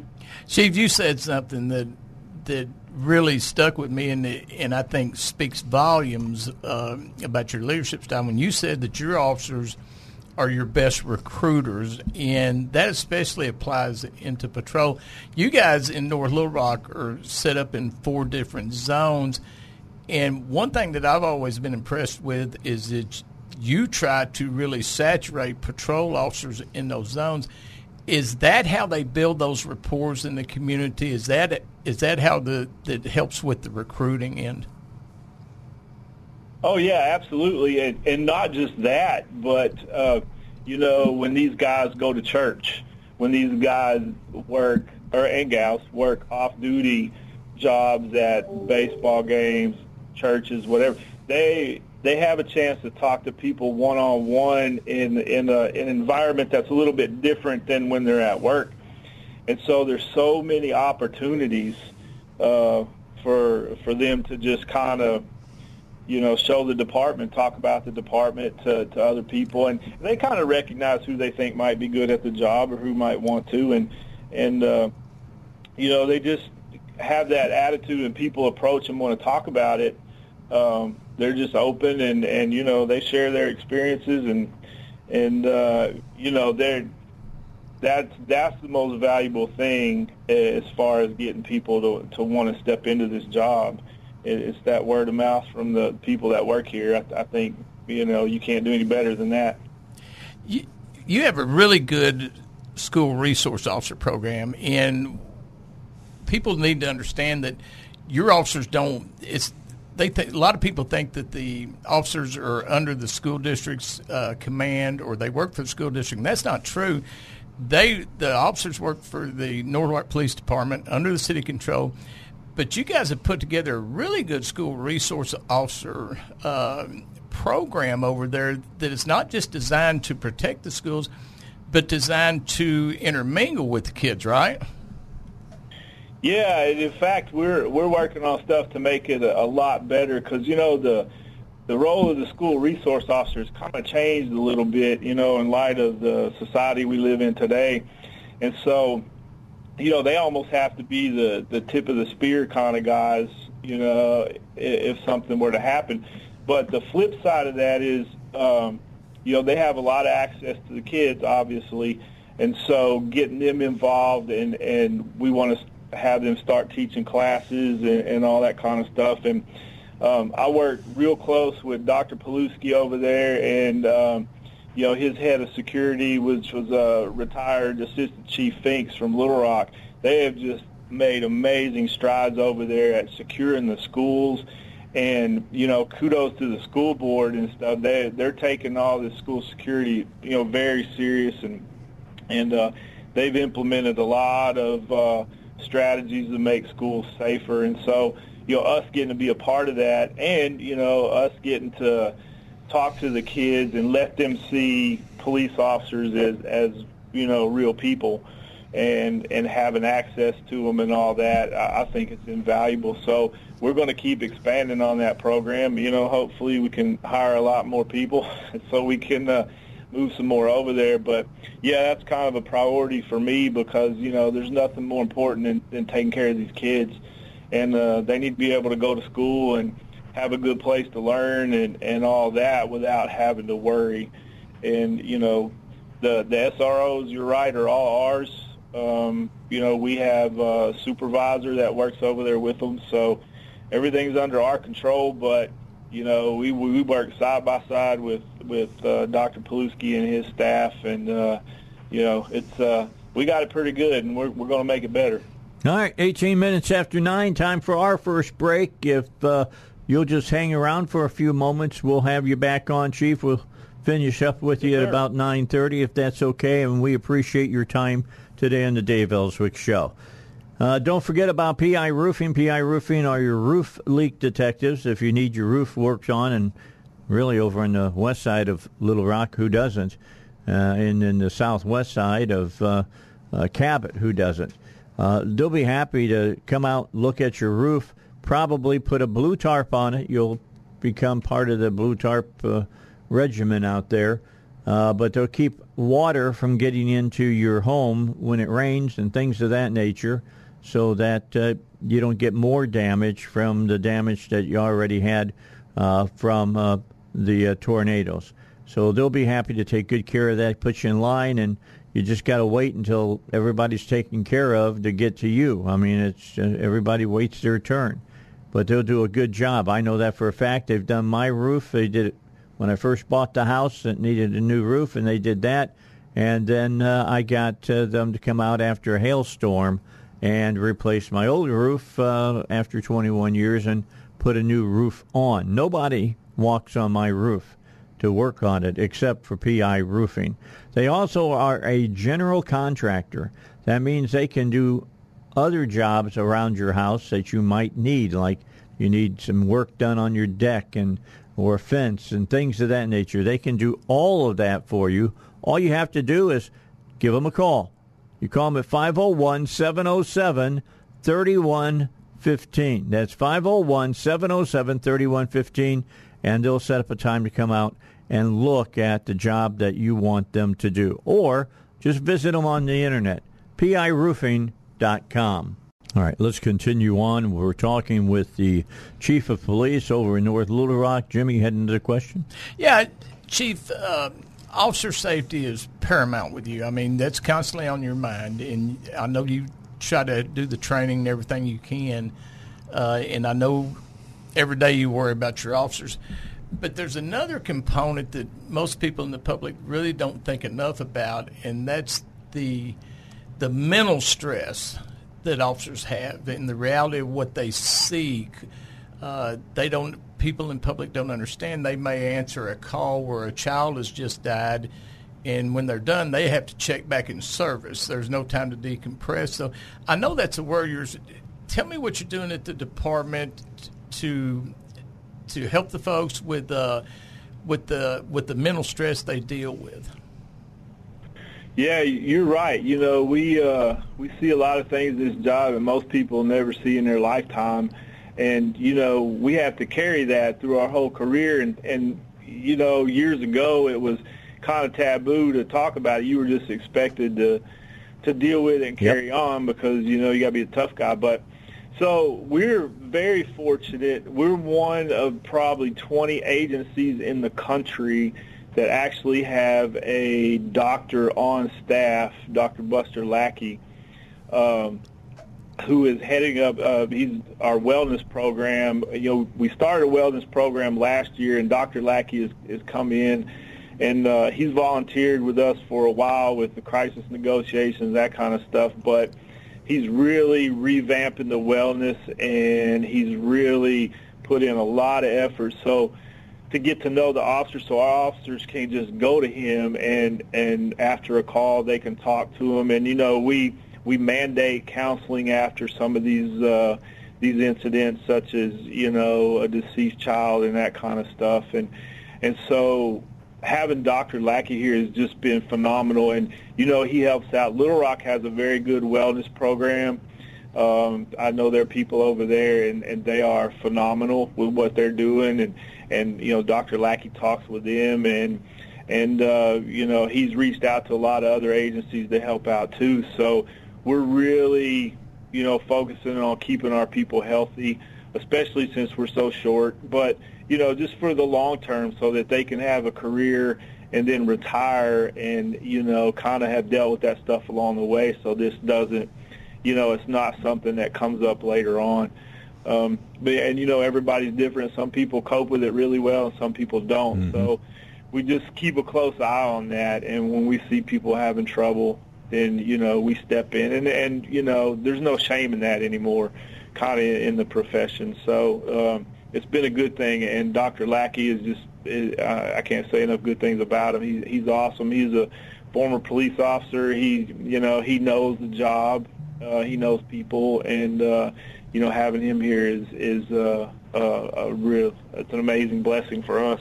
Now, he's a great guy. He does a weekly show with his wife Crystal here on 101 on Saturdays. They do a great job, and they're on my show from time to time. I'm going to have to bring him on since I know that now that he's handling the work with the police department. I'm a big Bones fan. I like to watch the show Bones. Yeah. I'm going to start calling him Sweets. Sounds fun. I think we'll do. There you go. I think we'll do that. We'll start calling him Sweets on the air. That'd be good.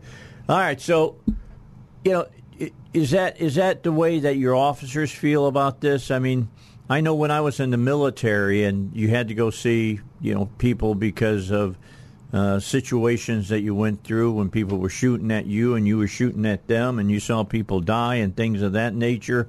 It made you nervous because if they said something like PTSD or something like that, you wondered if that was going to take you out of, you know, the what's the best way to put this, that you weren't going to have a hard time being promoted. Right.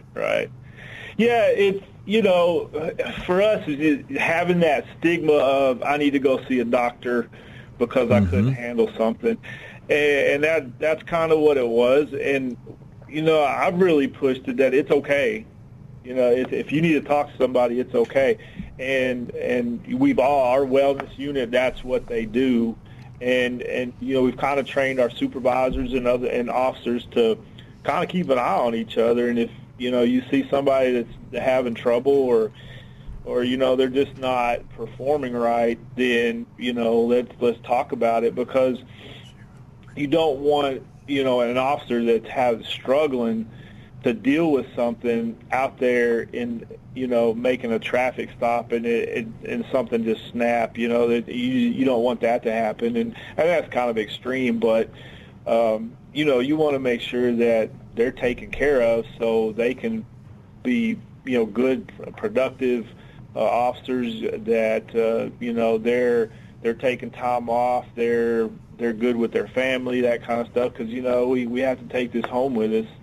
And so we just want to make sure that they're taken care of, because without them, this place shuts down. So we got to make sure they're good. All right, Chief, we thank you for the 30 minutes to sit here and talk a little bit. We'll have you on again in the near future, and we'll let you talk about things that are going on in the department. We want that transparency for you to get on and talk to people, and hopefully we'll get you and the the Little Rock Police Chief on, and people can call in and ask you questions about why you do the things that you do. I think that's part of the problem. People just don't understand. Yes, and that's one thing we're trying to do is that's one of my plans, is have some open forums so people come and ask these questions, and we don't have anything to hide, so I think it would be helpful if people knew what we did and why we did it. So. Well, we'll let you be on, and you can tell them. We appreciate your time. You have a great day. Yes, we will talk to you in the near future. And this whole GOP Republican primary is getting out of hand quickly as well. Pence announced that he's running for president yesterday. So Christie the day before, right? And Christie said that he's running as well. So let's just kind of count this down. We got VTAC, he's in there. Mm-hmm. We got Nikki Haley. We've got Scott. We've got Pence. We have Christie. We've got the former governor of Arkansas, Asa Hutchinson. Yeah. We've got also in there, we've got DeSantis, and we've got Trump. Mm-hmm. Who have announced now. Now, Sununu, he decided not to run. That is 8 people right now.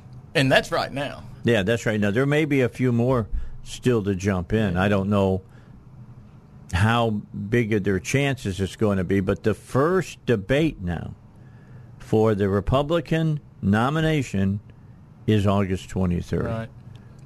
That's less than 12 weeks away. It's coming, and it's shaping up to be like the first time Trump ran.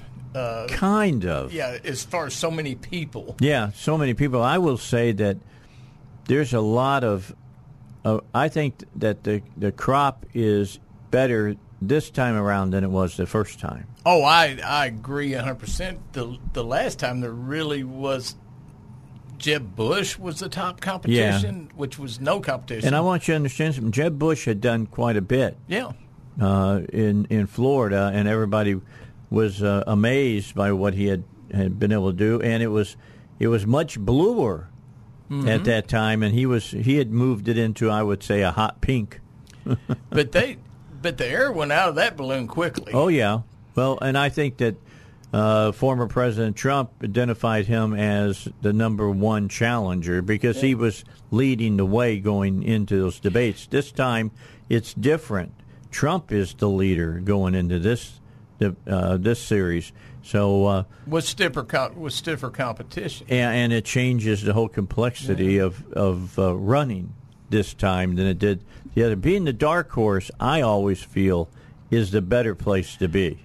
You want it when you go into the turns. You want to be about second or third, something like that, to where you can come on with that sprint and then be able to kick it at the end. And when you look at the competition this time around, you have DeSantis, which to me is clearly it's Trump and DeSantis right now. Yeah. Okay. Of course, everything's early. And by numbers, Trump is ahead considerably. But you have once you really get into it and we get to those debates, that's where it's going to get interesting, because you have a very polished Nikki Haley, who should stand her ground good in the debates. Got Scott, who's just right now on fire, and his name is spreading across the nation quickly. I'm going to tell you what, that whole thing that happened on The View was huge for him. He should really send Joey Bear a thank you note. Okay? And I mean, the ludicrous way they were talking, Joey Bear, and who didn't even. Well, Sonny. I mean, listen to Sonny. He started saying, he said, well, 114 years and all that, and then he started saying, yeah, but we got my police chief. He's going to run for mayor. You got hundreds of black police chiefs all over the United States. I mean, he just laid it all out there. Sonny, and of course, Joe Bear wasn't on there. I'm told that her day's off. I don't watch The View, but I'm told Monday she's not there anyhow. But they knew when to schedule Scott for her not to be there. I guess that's true. So Sonny was going to be the one to go at him. Yeah. Okay. Well, that was an epic fail. Well, she got schooled. She got big time schooled. And I like it that he schooled her on all that, because I like what he said when she says, you think the country's reached, the potential for black people? He says, no, because that's not the way our country works. Right. We're always working towards a more perfect union. He did such a great job of explaining conservatism and conservative thought at that point that I was really impressed. He was extremely prepared for whatever they threw at him. And they could not have teed it up any better for him than what they did. And when they teed it up, he knocked it out of the park. Yeah, because when he came on, they thought, we're just going to treat him like we've treated everybody else, the way, Justice Thomas or talking Condi Rice or somebody else. I mean, these are people that are great conservatives, and they're looked at the left, and they don't have any problem calling, not Chief Justice, but Justice Thomas, a house in and things of that nature, calling Condoleezza Rice, referring to her as Aunt Jemima. Look, if somebody from the right had said something like that about Barack Obama, oh my Lord. Yeah, the mainstream media would have went. The View would have crucified him. So, yeah. The thing that I think that you had brought up that I brought up in the past, and people have brought up, and Tim Scott brought up, is I'm a white guy. So you are? Yeah, that's what I'm told. You sure? Yeah, I get told that daily. Okay, I'm glad that you're for sure about people that. Remind me daily that I'm a white guy. But if somebody Hispanic or Asian descent or black tries to tell me how to be white, I'm going, you can't do that. That's why I thought it was so crazy, and Tim Scott brought it up, and we've talked about it, is how can you look at a guy, how can Joey Bear, or let's just say me, look at somebody who's black and say, I can tell you how to be black. You're not being black. Let me tell you how to be black. No. Especially if you're a comedian and a few years ago you appeared in blackface, and you're going to tell a black person how to be a black person? That's like Dylan McVaney trying to tell you ladies how to be a woman, and he's a man. A great analogy, Dave. A great analogy. That's absurd. And in the pompous attitude they have in doing it, right? Oh, you don't know how to be black. No. Hold on. No, let me educate you on how to be black. Well, that's absurd. That's absurd. But going back to the race, this is one thing that does frustrate me and frustrates other people, is you clearly have people that are entering the race that they know they're not going to win the race. They're not even entering to win the race. You can't tell me Asa Hutchinson believes he can be president of the United States. That can't be the reason he's entering. Well, he might think he can be, but it's just like we had somebody call Was that Monday that they called us up on the show? The lady who said that she wanted to announce that she's going to run for president for the GOP. I heard a little bit of that. Yeah, and I said, well, what makes you think that you can be? Well, I believe that anybody can be president. Basically, sure.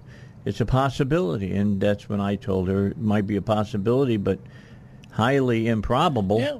I mean, everything's possible. Yeah, there's nothing that's impossible. Let's just say that I live in reality, so I'm not starting my campaign tomorrow. I'm not announcing I'm running for president tomorrow. Okay, well, that's a good thing, because then I'd be asking for some mental health work for you. Yeah, no kidding.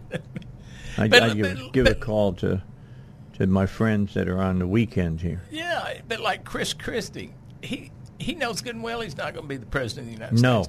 What's the purpose of running? And I think that's what people kind of get frustrated, because there's just a lot of clutter. Let's get down to the real contenders. But he'll be done in the first week. Yeah. So my question to people like that is, why are you running? What's your end game there? Are you looking to gain influence in this area? Are you looking for an appointment by the next president? I mean, why are you doing this? Christie is not even going to be vice presidential material. No. I don't think that any of the people who might end up really carrying the banner are going to look at him as being cabinet-level material. No, and I'm not picking on Asa, but the same way. Why are you in this? What is your end goal? Because you have no chance, but you're creating clutter. What's the point? And I think people try to position themselves for power and for appointments in different areas, right? Well, I think that Asa needs to go back and continue to be a lawyer. Yeah. That's where, he came from. Why not go back and be a lawyer some more? Yeah. You want to be involved in politics? Be involved with the committee up there in Northwest Arkansas. Yeah, go get on the board of Walmart, because that's your buddies. Yeah. But Mike Pence getting in. Well, I truly like Mike Pence, okay? But I just don't see it. Well, I don't see that. Look, I know Mike probably better than anybody who's listening on the radio right now, because I worked side by side with him in Indianapolis. Yeah. I know Mike very well. And I agree with you. I don't think he has a chance, really, of pulling enough people in to run for president. Yeah. If I had to name, I can name 4 people that I think have the chance. The former president, DeSantis, Scott, Haley. Those are my 4. Those are the 4 that I would think have a shot at doing it. I'm telling you, don't discount Scott. I would not discount Scott one bit, because his popularity. He's younger.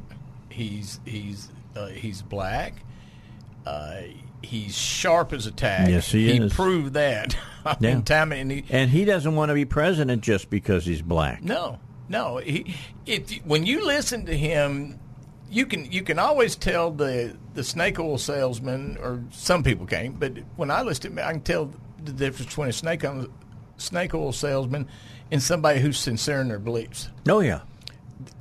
Tim Scott really he believes. Yeah. He believes in America. Yeah. And all you got to do is listen to him, and he'll explain to you that he believes in America. He's got a great message, and this is what he needs to lead with, is that message. He needs to lead with that energy. Okay, and it's getting him the recognition, but by the time we get to debates, now we got to get down to policy. Yep. And we'll see what he says on policy. The one thing Trump has going for him, if he'll stay with it, if he won't get in a food fight with anybody else, is we've seen his policies work.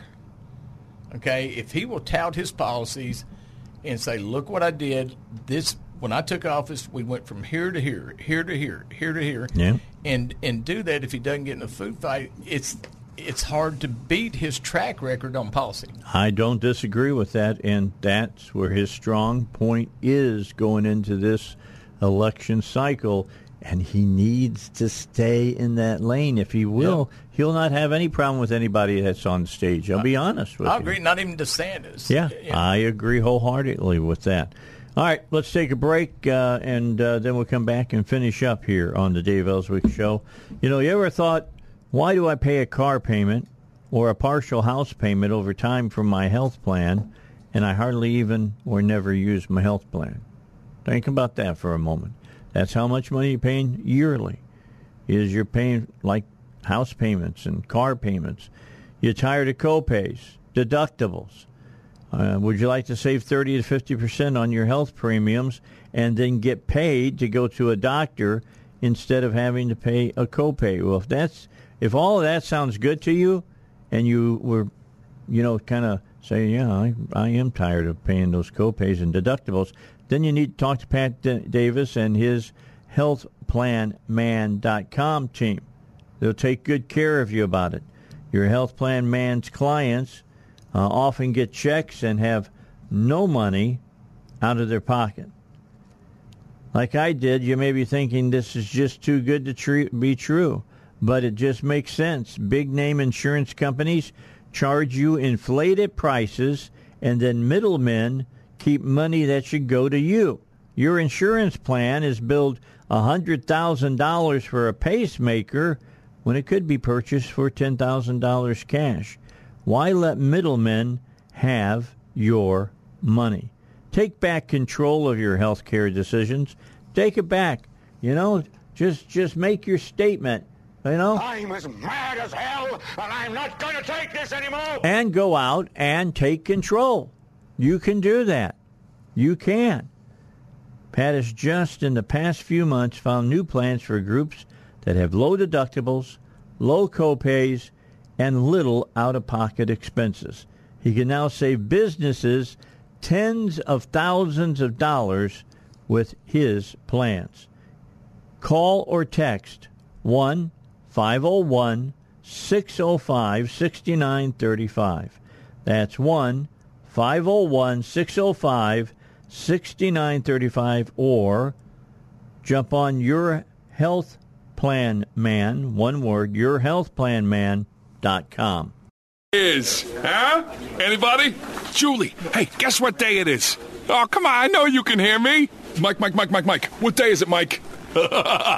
Leslie, guess what today is? It's hump day.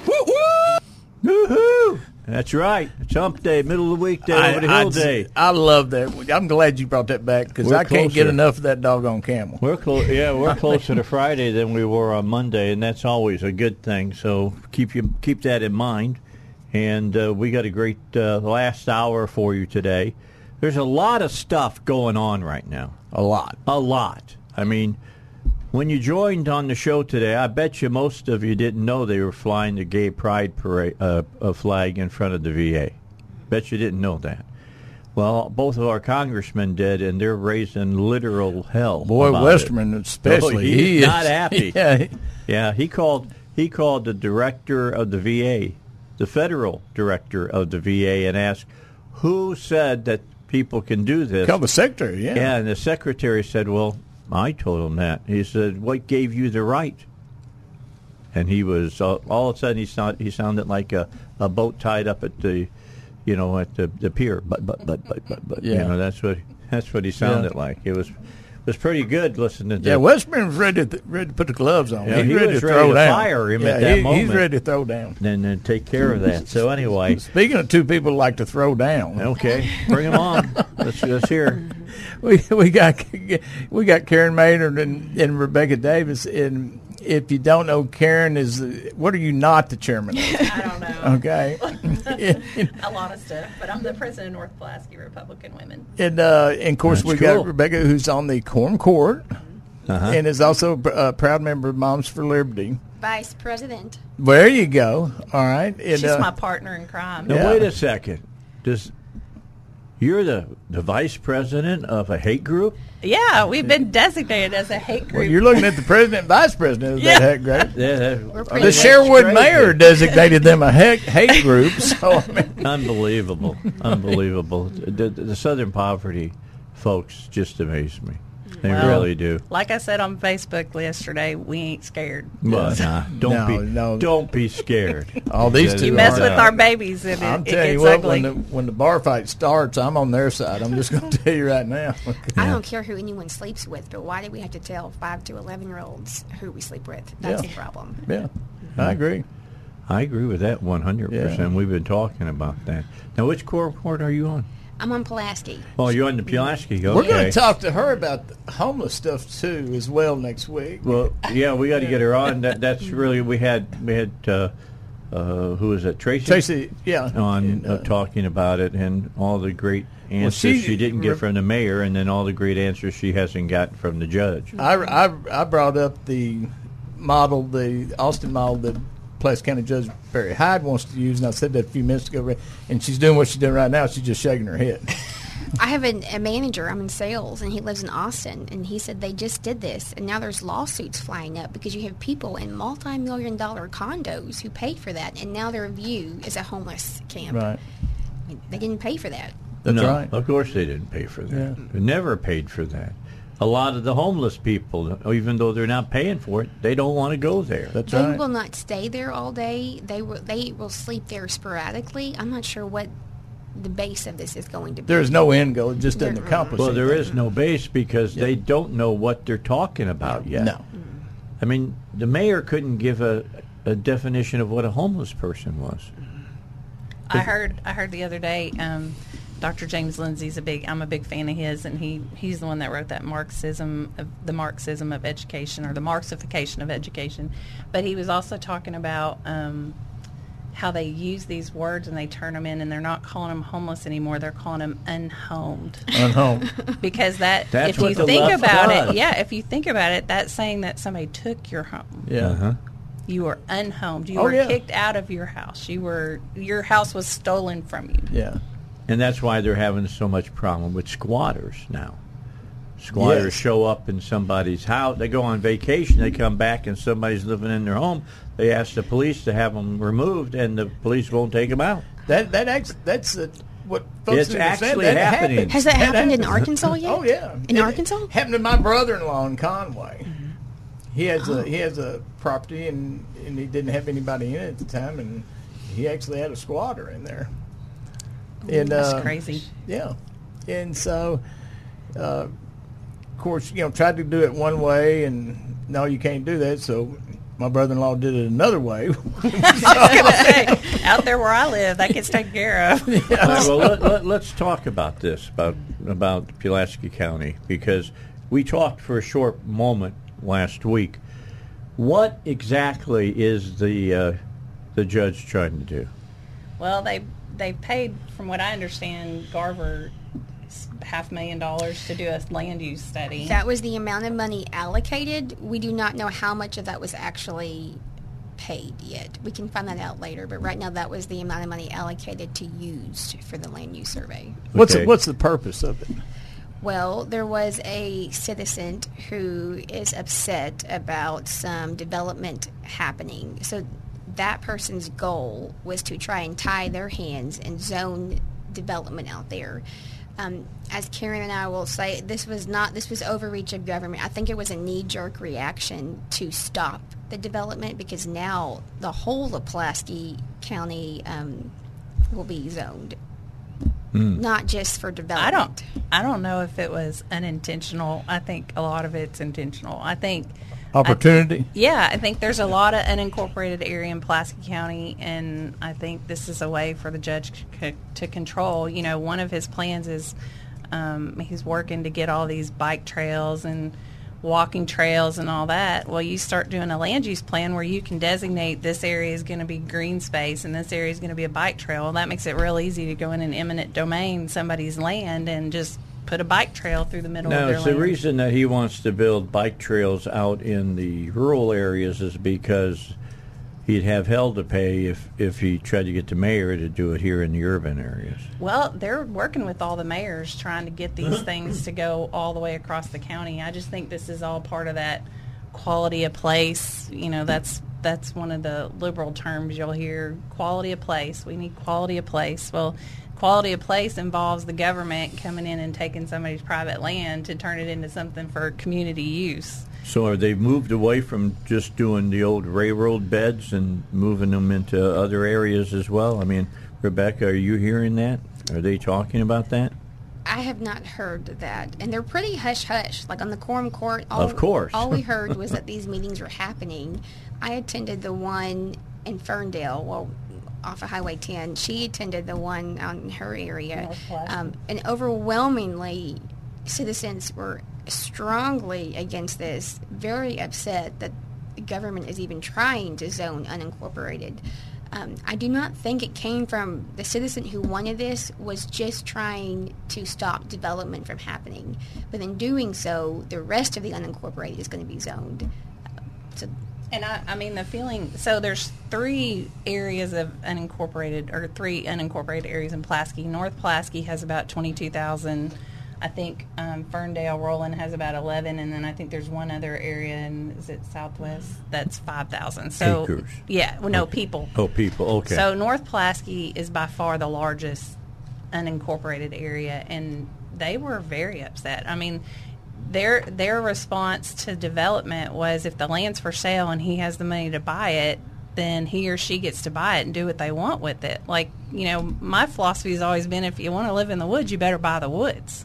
Because you don't get to control what your neighbor does. You can't be a Republican and be for individual liberties until you don't like what your neighbor's doing. Well, see, I got a lot of people got irritated with me when they built the Walmart down on Highway 10, and the people that are a little bit up on the hill were moaning and groaning, "You're ruining our viewpoint." And I said, "Well, you didn't think anything when you built your house about the people behind you. You ruined their viewpoint, you know." Absolutely. So if you buy the land, it's your land.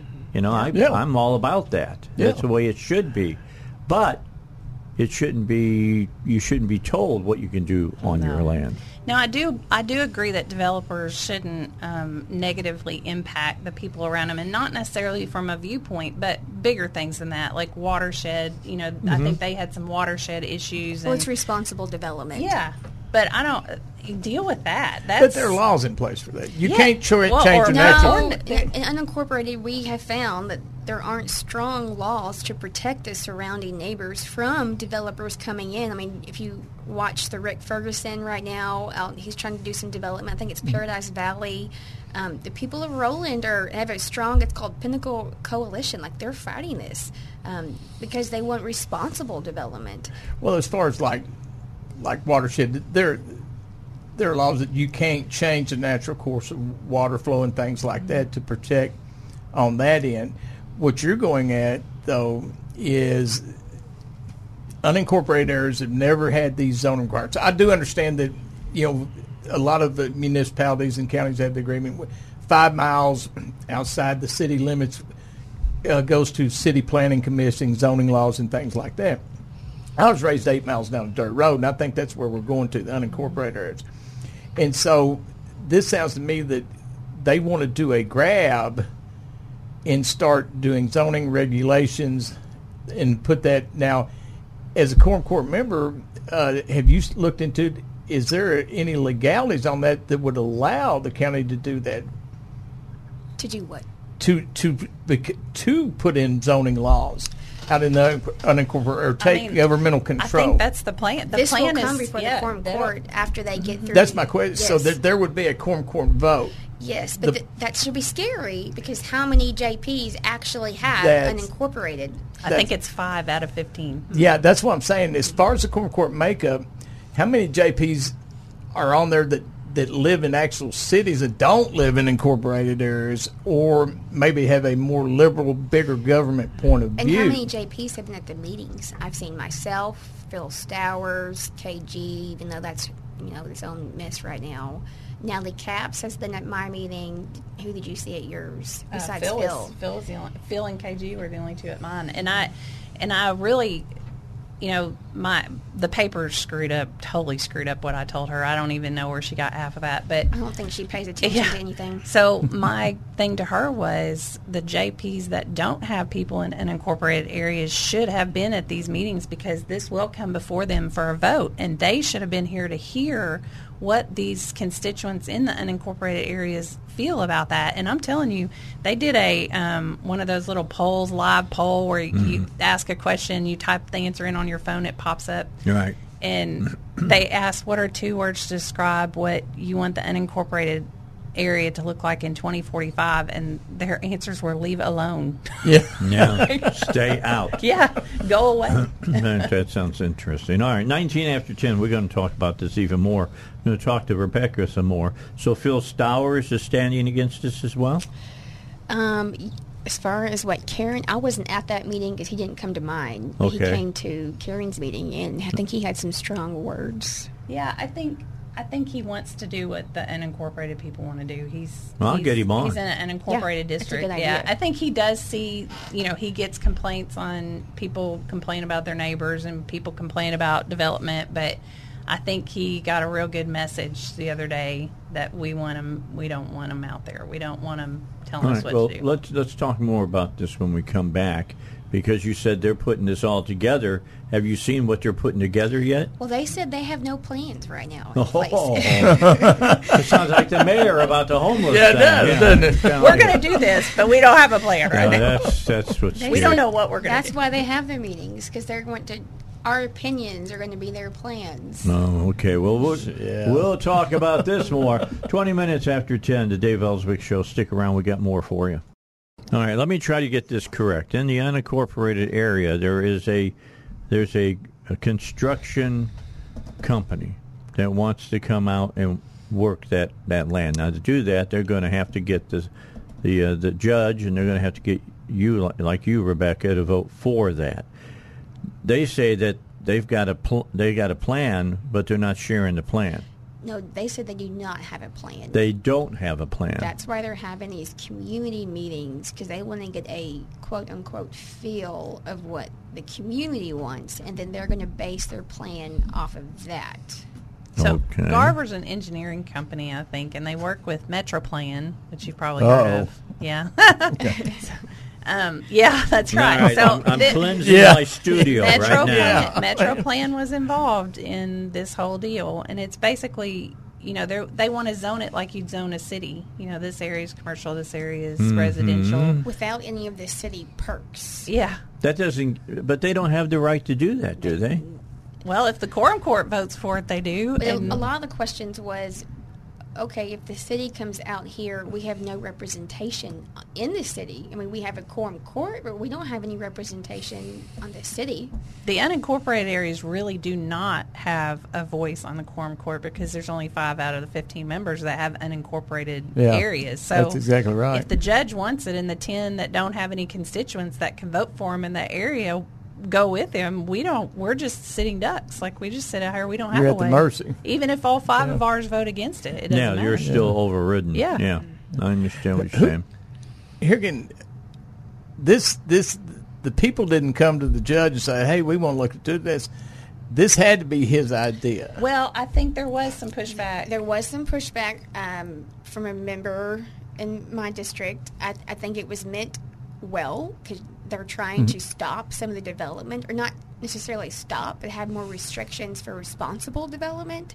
And in doing that, asking for this plan use study, I think it's going to backfire, because now all of the unincorporated will be zoned instead of going by a case-by-case basis, or even putting more, like Karen mentioned, on developments, you can put more restrictions that they have to be up to code. So if the county has to take care of them, the county will pay for them. And the county has a planning board. Like, they could have them come before the planning board and give them their plans, and they can look at how it impacts the other areas, and that can be done through an ordinance. This is like, that's the way it should be done. Yeah, this is like cutting a limb off for scratch. Like, they're going big when they didn't need to.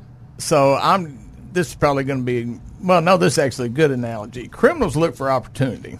Oh, 100%. Someone was waiting for this to happen, right, and it happened, and it has now go time. So they initiated to do a study because they saw an opportunity. Barry Hyde saw an opportunity.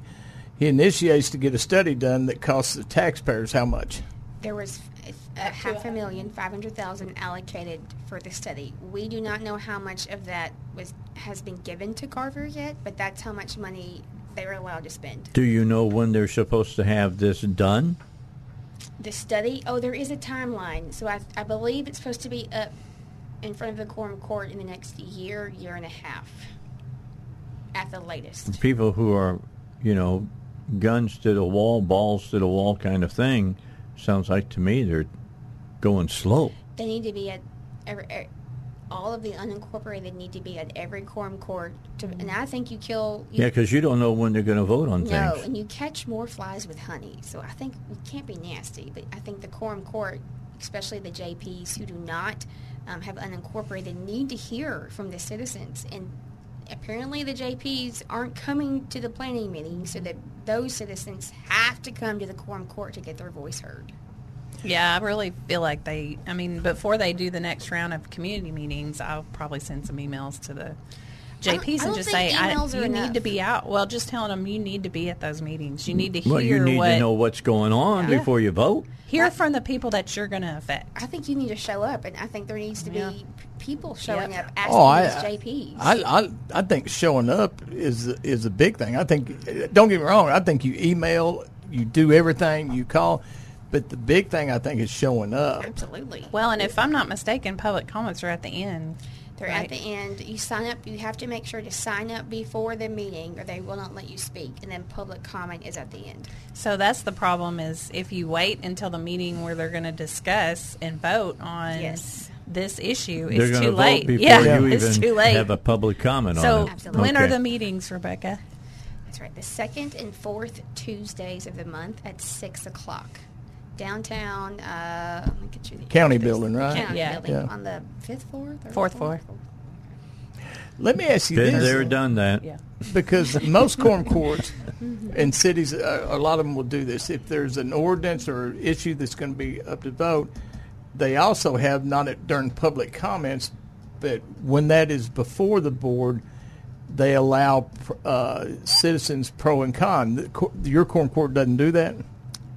No. Wow, that's so the only time you get input. That's a judge problem. I'm just telling you, that's a judge problem. And I don't think it always was that way. I think public comments were at the beginning. I know back several years ago they tried to do a ordinance for dogs or pets in the unincorporated area. They wanted them to be registered and licensed. You had to pay a fee. And I do remember speaking about that prior to the meeting, or at the beginning of the meeting, not the end of the meeting. That's when the Lyons was judge. No, that was Hyde. And he said he was trying, he had complaints about all these strays. And okay, well, hold on. Okay. We'll come back. Yeah. We'll revisit that here on the Dave Elswick Show. Hey, let me tell you about Hillcrest Designer Jewelry. Father's Day is, what is it? This coming weekend, I think, if I'm not. Next weekend. Next weekend. Yep. Okay, so you got another week. All right, you're lucky. What do I suggest for Dad? Okay, get him a watch. Just tell him watches are a big thing with men now. Pinky rings are not. They were back when I was growing up. They aren't now. No. Remember pinky rings with the star sapphire? Yeah. Didn't like them then, don't like them now. That ain't the big thing now. You don't want to do this. So do a watch or talk to Eric over there, because he's really big into using common earth elements and things of that nature, big, heavy jewelry that most men would, pay attention to. Give him a call at 501-246-3655 about getting some ideas, and stop by and visit him. 3000 Kavanaugh, Suite E. He's open Monday through Saturday, 10 till 6. And Eric Coleman is a great conservative. You'll love the guy. He's a great guy. Hillcrest Designer Jewelry. All right, so I sent a text out to Shane Stacks, because he was part of the Pulaski County Quorum Court under Judge Valines. And I asked him, was public comment before or after y'all voted on an issue? And here's Shane Stacks. Before. Public comment after the vote is just pretending. Yeah, I don't know when it changed, but I do know I'd gone and spoke several times. But it had to be a Hyde thing then. I mean, this was when Hyde was in there. I spoke on that dog ordinance, so And I know it was before, and said there was a bunch of us that signed up to speak against it. At some point, it changed for a reason because it's they don't want that. They don't have to. vote. Well, you don't have to pay attention to anybody. That's something maybe we can get Rebecca to change.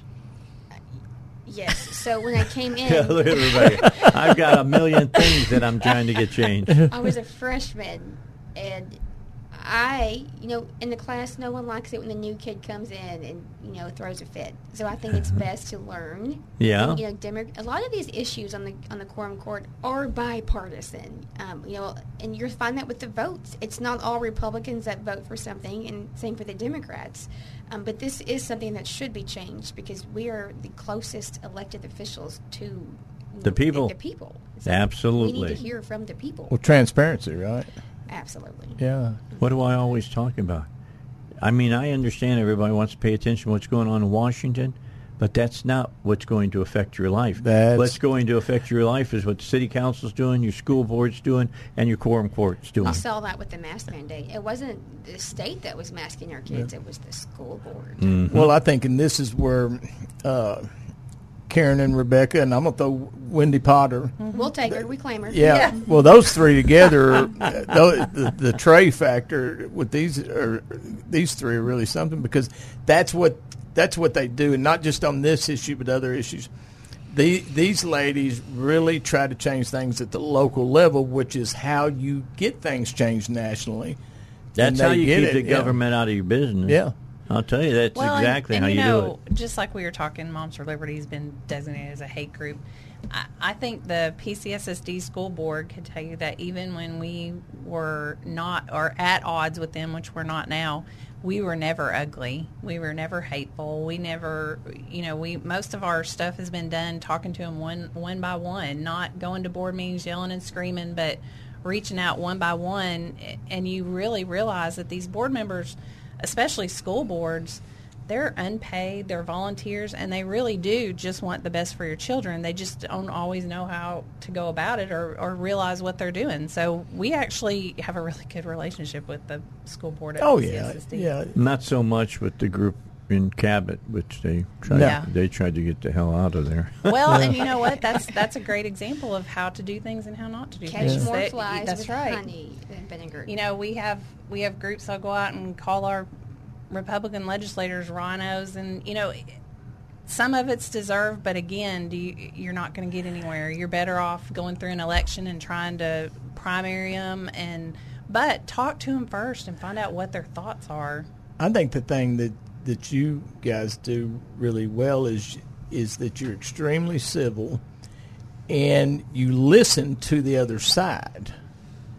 And I think that's important for people to understand about y'all, because when people look at Karen and Rebecca and Mary Jo Townsell, the mayor of Sherwood, she very publicly designated Karen a hate person, Rebecca a hate person, and just talk. And you can tell on the radio here they're not. What you guys do that I think is great is you really go in to deal with an open mind. You don't go in looking to have a dog fight with anybody, and you can sit across the table from people of different thought and listen to them. Doesn't mean you're going to agree with them, but and I think that's the problem is, and I've run into this a lot. You go to talk to the person on the other side, and they don't want to have a conversation. No, 100%. They just want to tell you what you're going to do. Yes.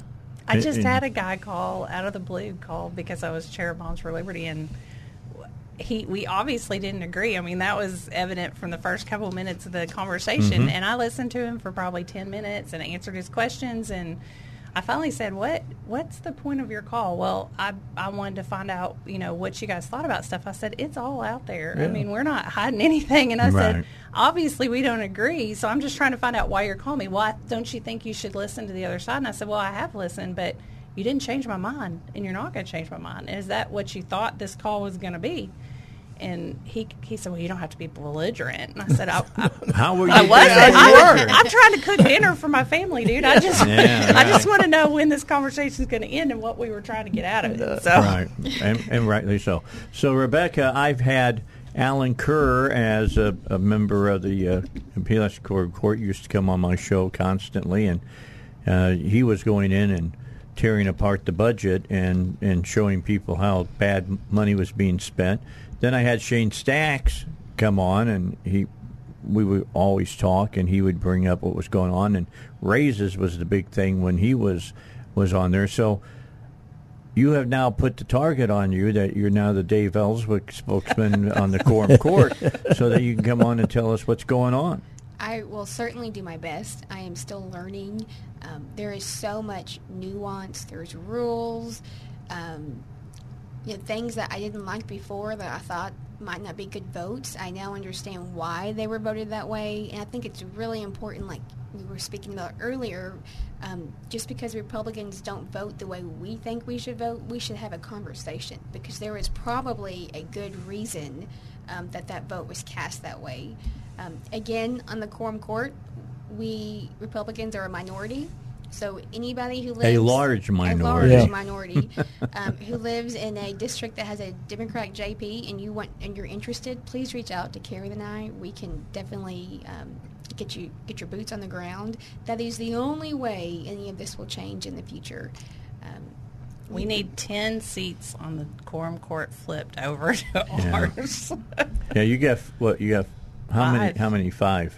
Are those really good Republicans, or are they Who pretty knows? good? They never get a vote for anything that's conservative, so you don't know until there is a majority conservative court. Well, a lot of the issues on the court are bipartisan. Like, I haven't seen a lot of straight issues. Keeping the Pulaski County Sheriff in check is huge, and I think we should spend more time with that when we have more time to talk. There are some huge things going on that are unethical by the current Been proven, and they're still happening. Yeah.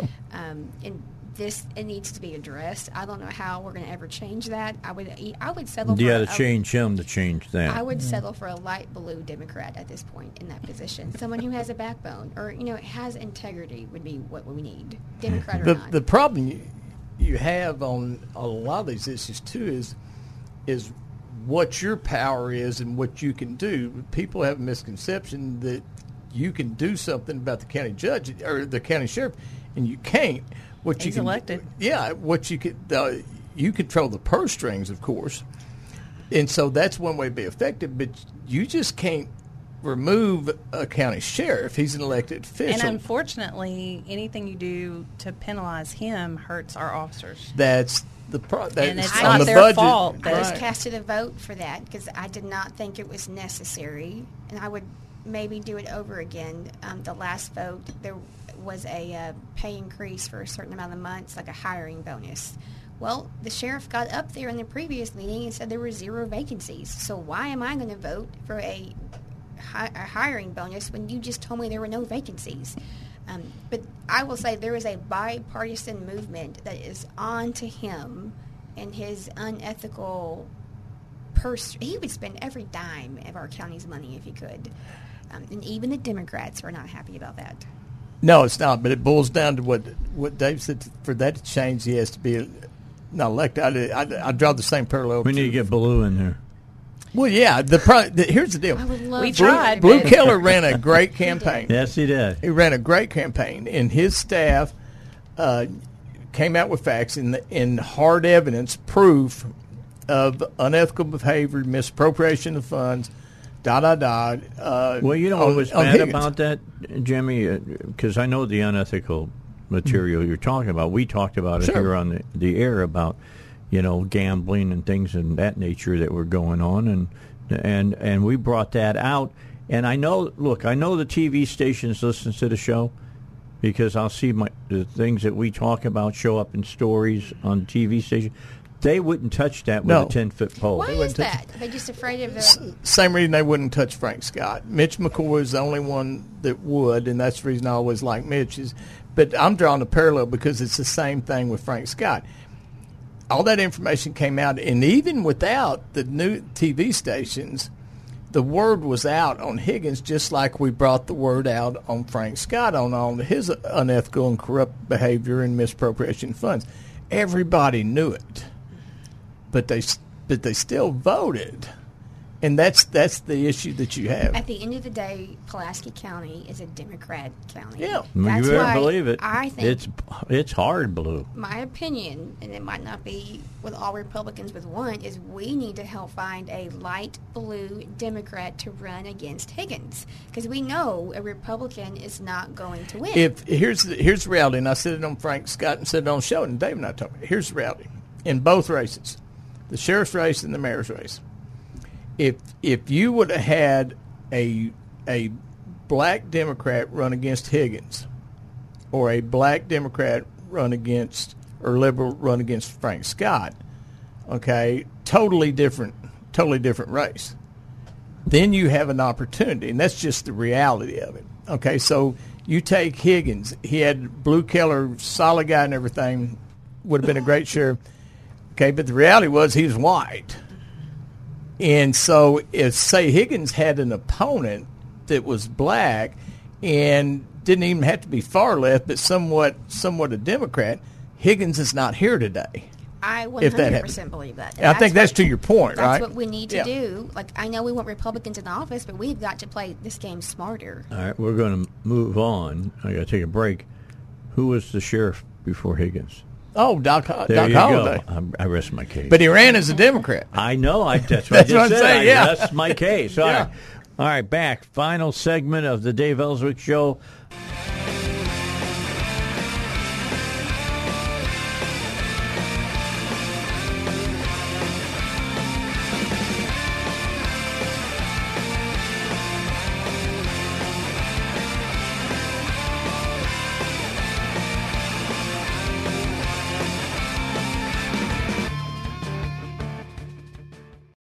Three-star General Michael J. Flynn, head of the Pentagon Intelligence Agency, knew all the government's dirty secrets. He was one of the most respected generals in the military. Flynn knew what the intel world had been up to. He understood its funding. He ordered the first audit of the use of contractors. This set off alarm bells. The explosive new documentary, Flynn, Deliver the Truth, Whatever the Cost, uncovers the facts behind this scandal. Flynn told the truth. He was the most dangerous person for Donald Trump to hire. I find out the worst enemy that I'm going to face in my life is right here in America. They took my assessment and they wanted me to change it. And I was like, I'm not changing it. They had to get rid of Flynn. With in-depth interviews, archival footage, and never-before-seen personal records of the man behind the headlines. I just felt like I was drowning. Flynn, Deliver the Truth, Whatever the Cost. Available now. Watch it today. Go to salemnow.com. salemnow.com.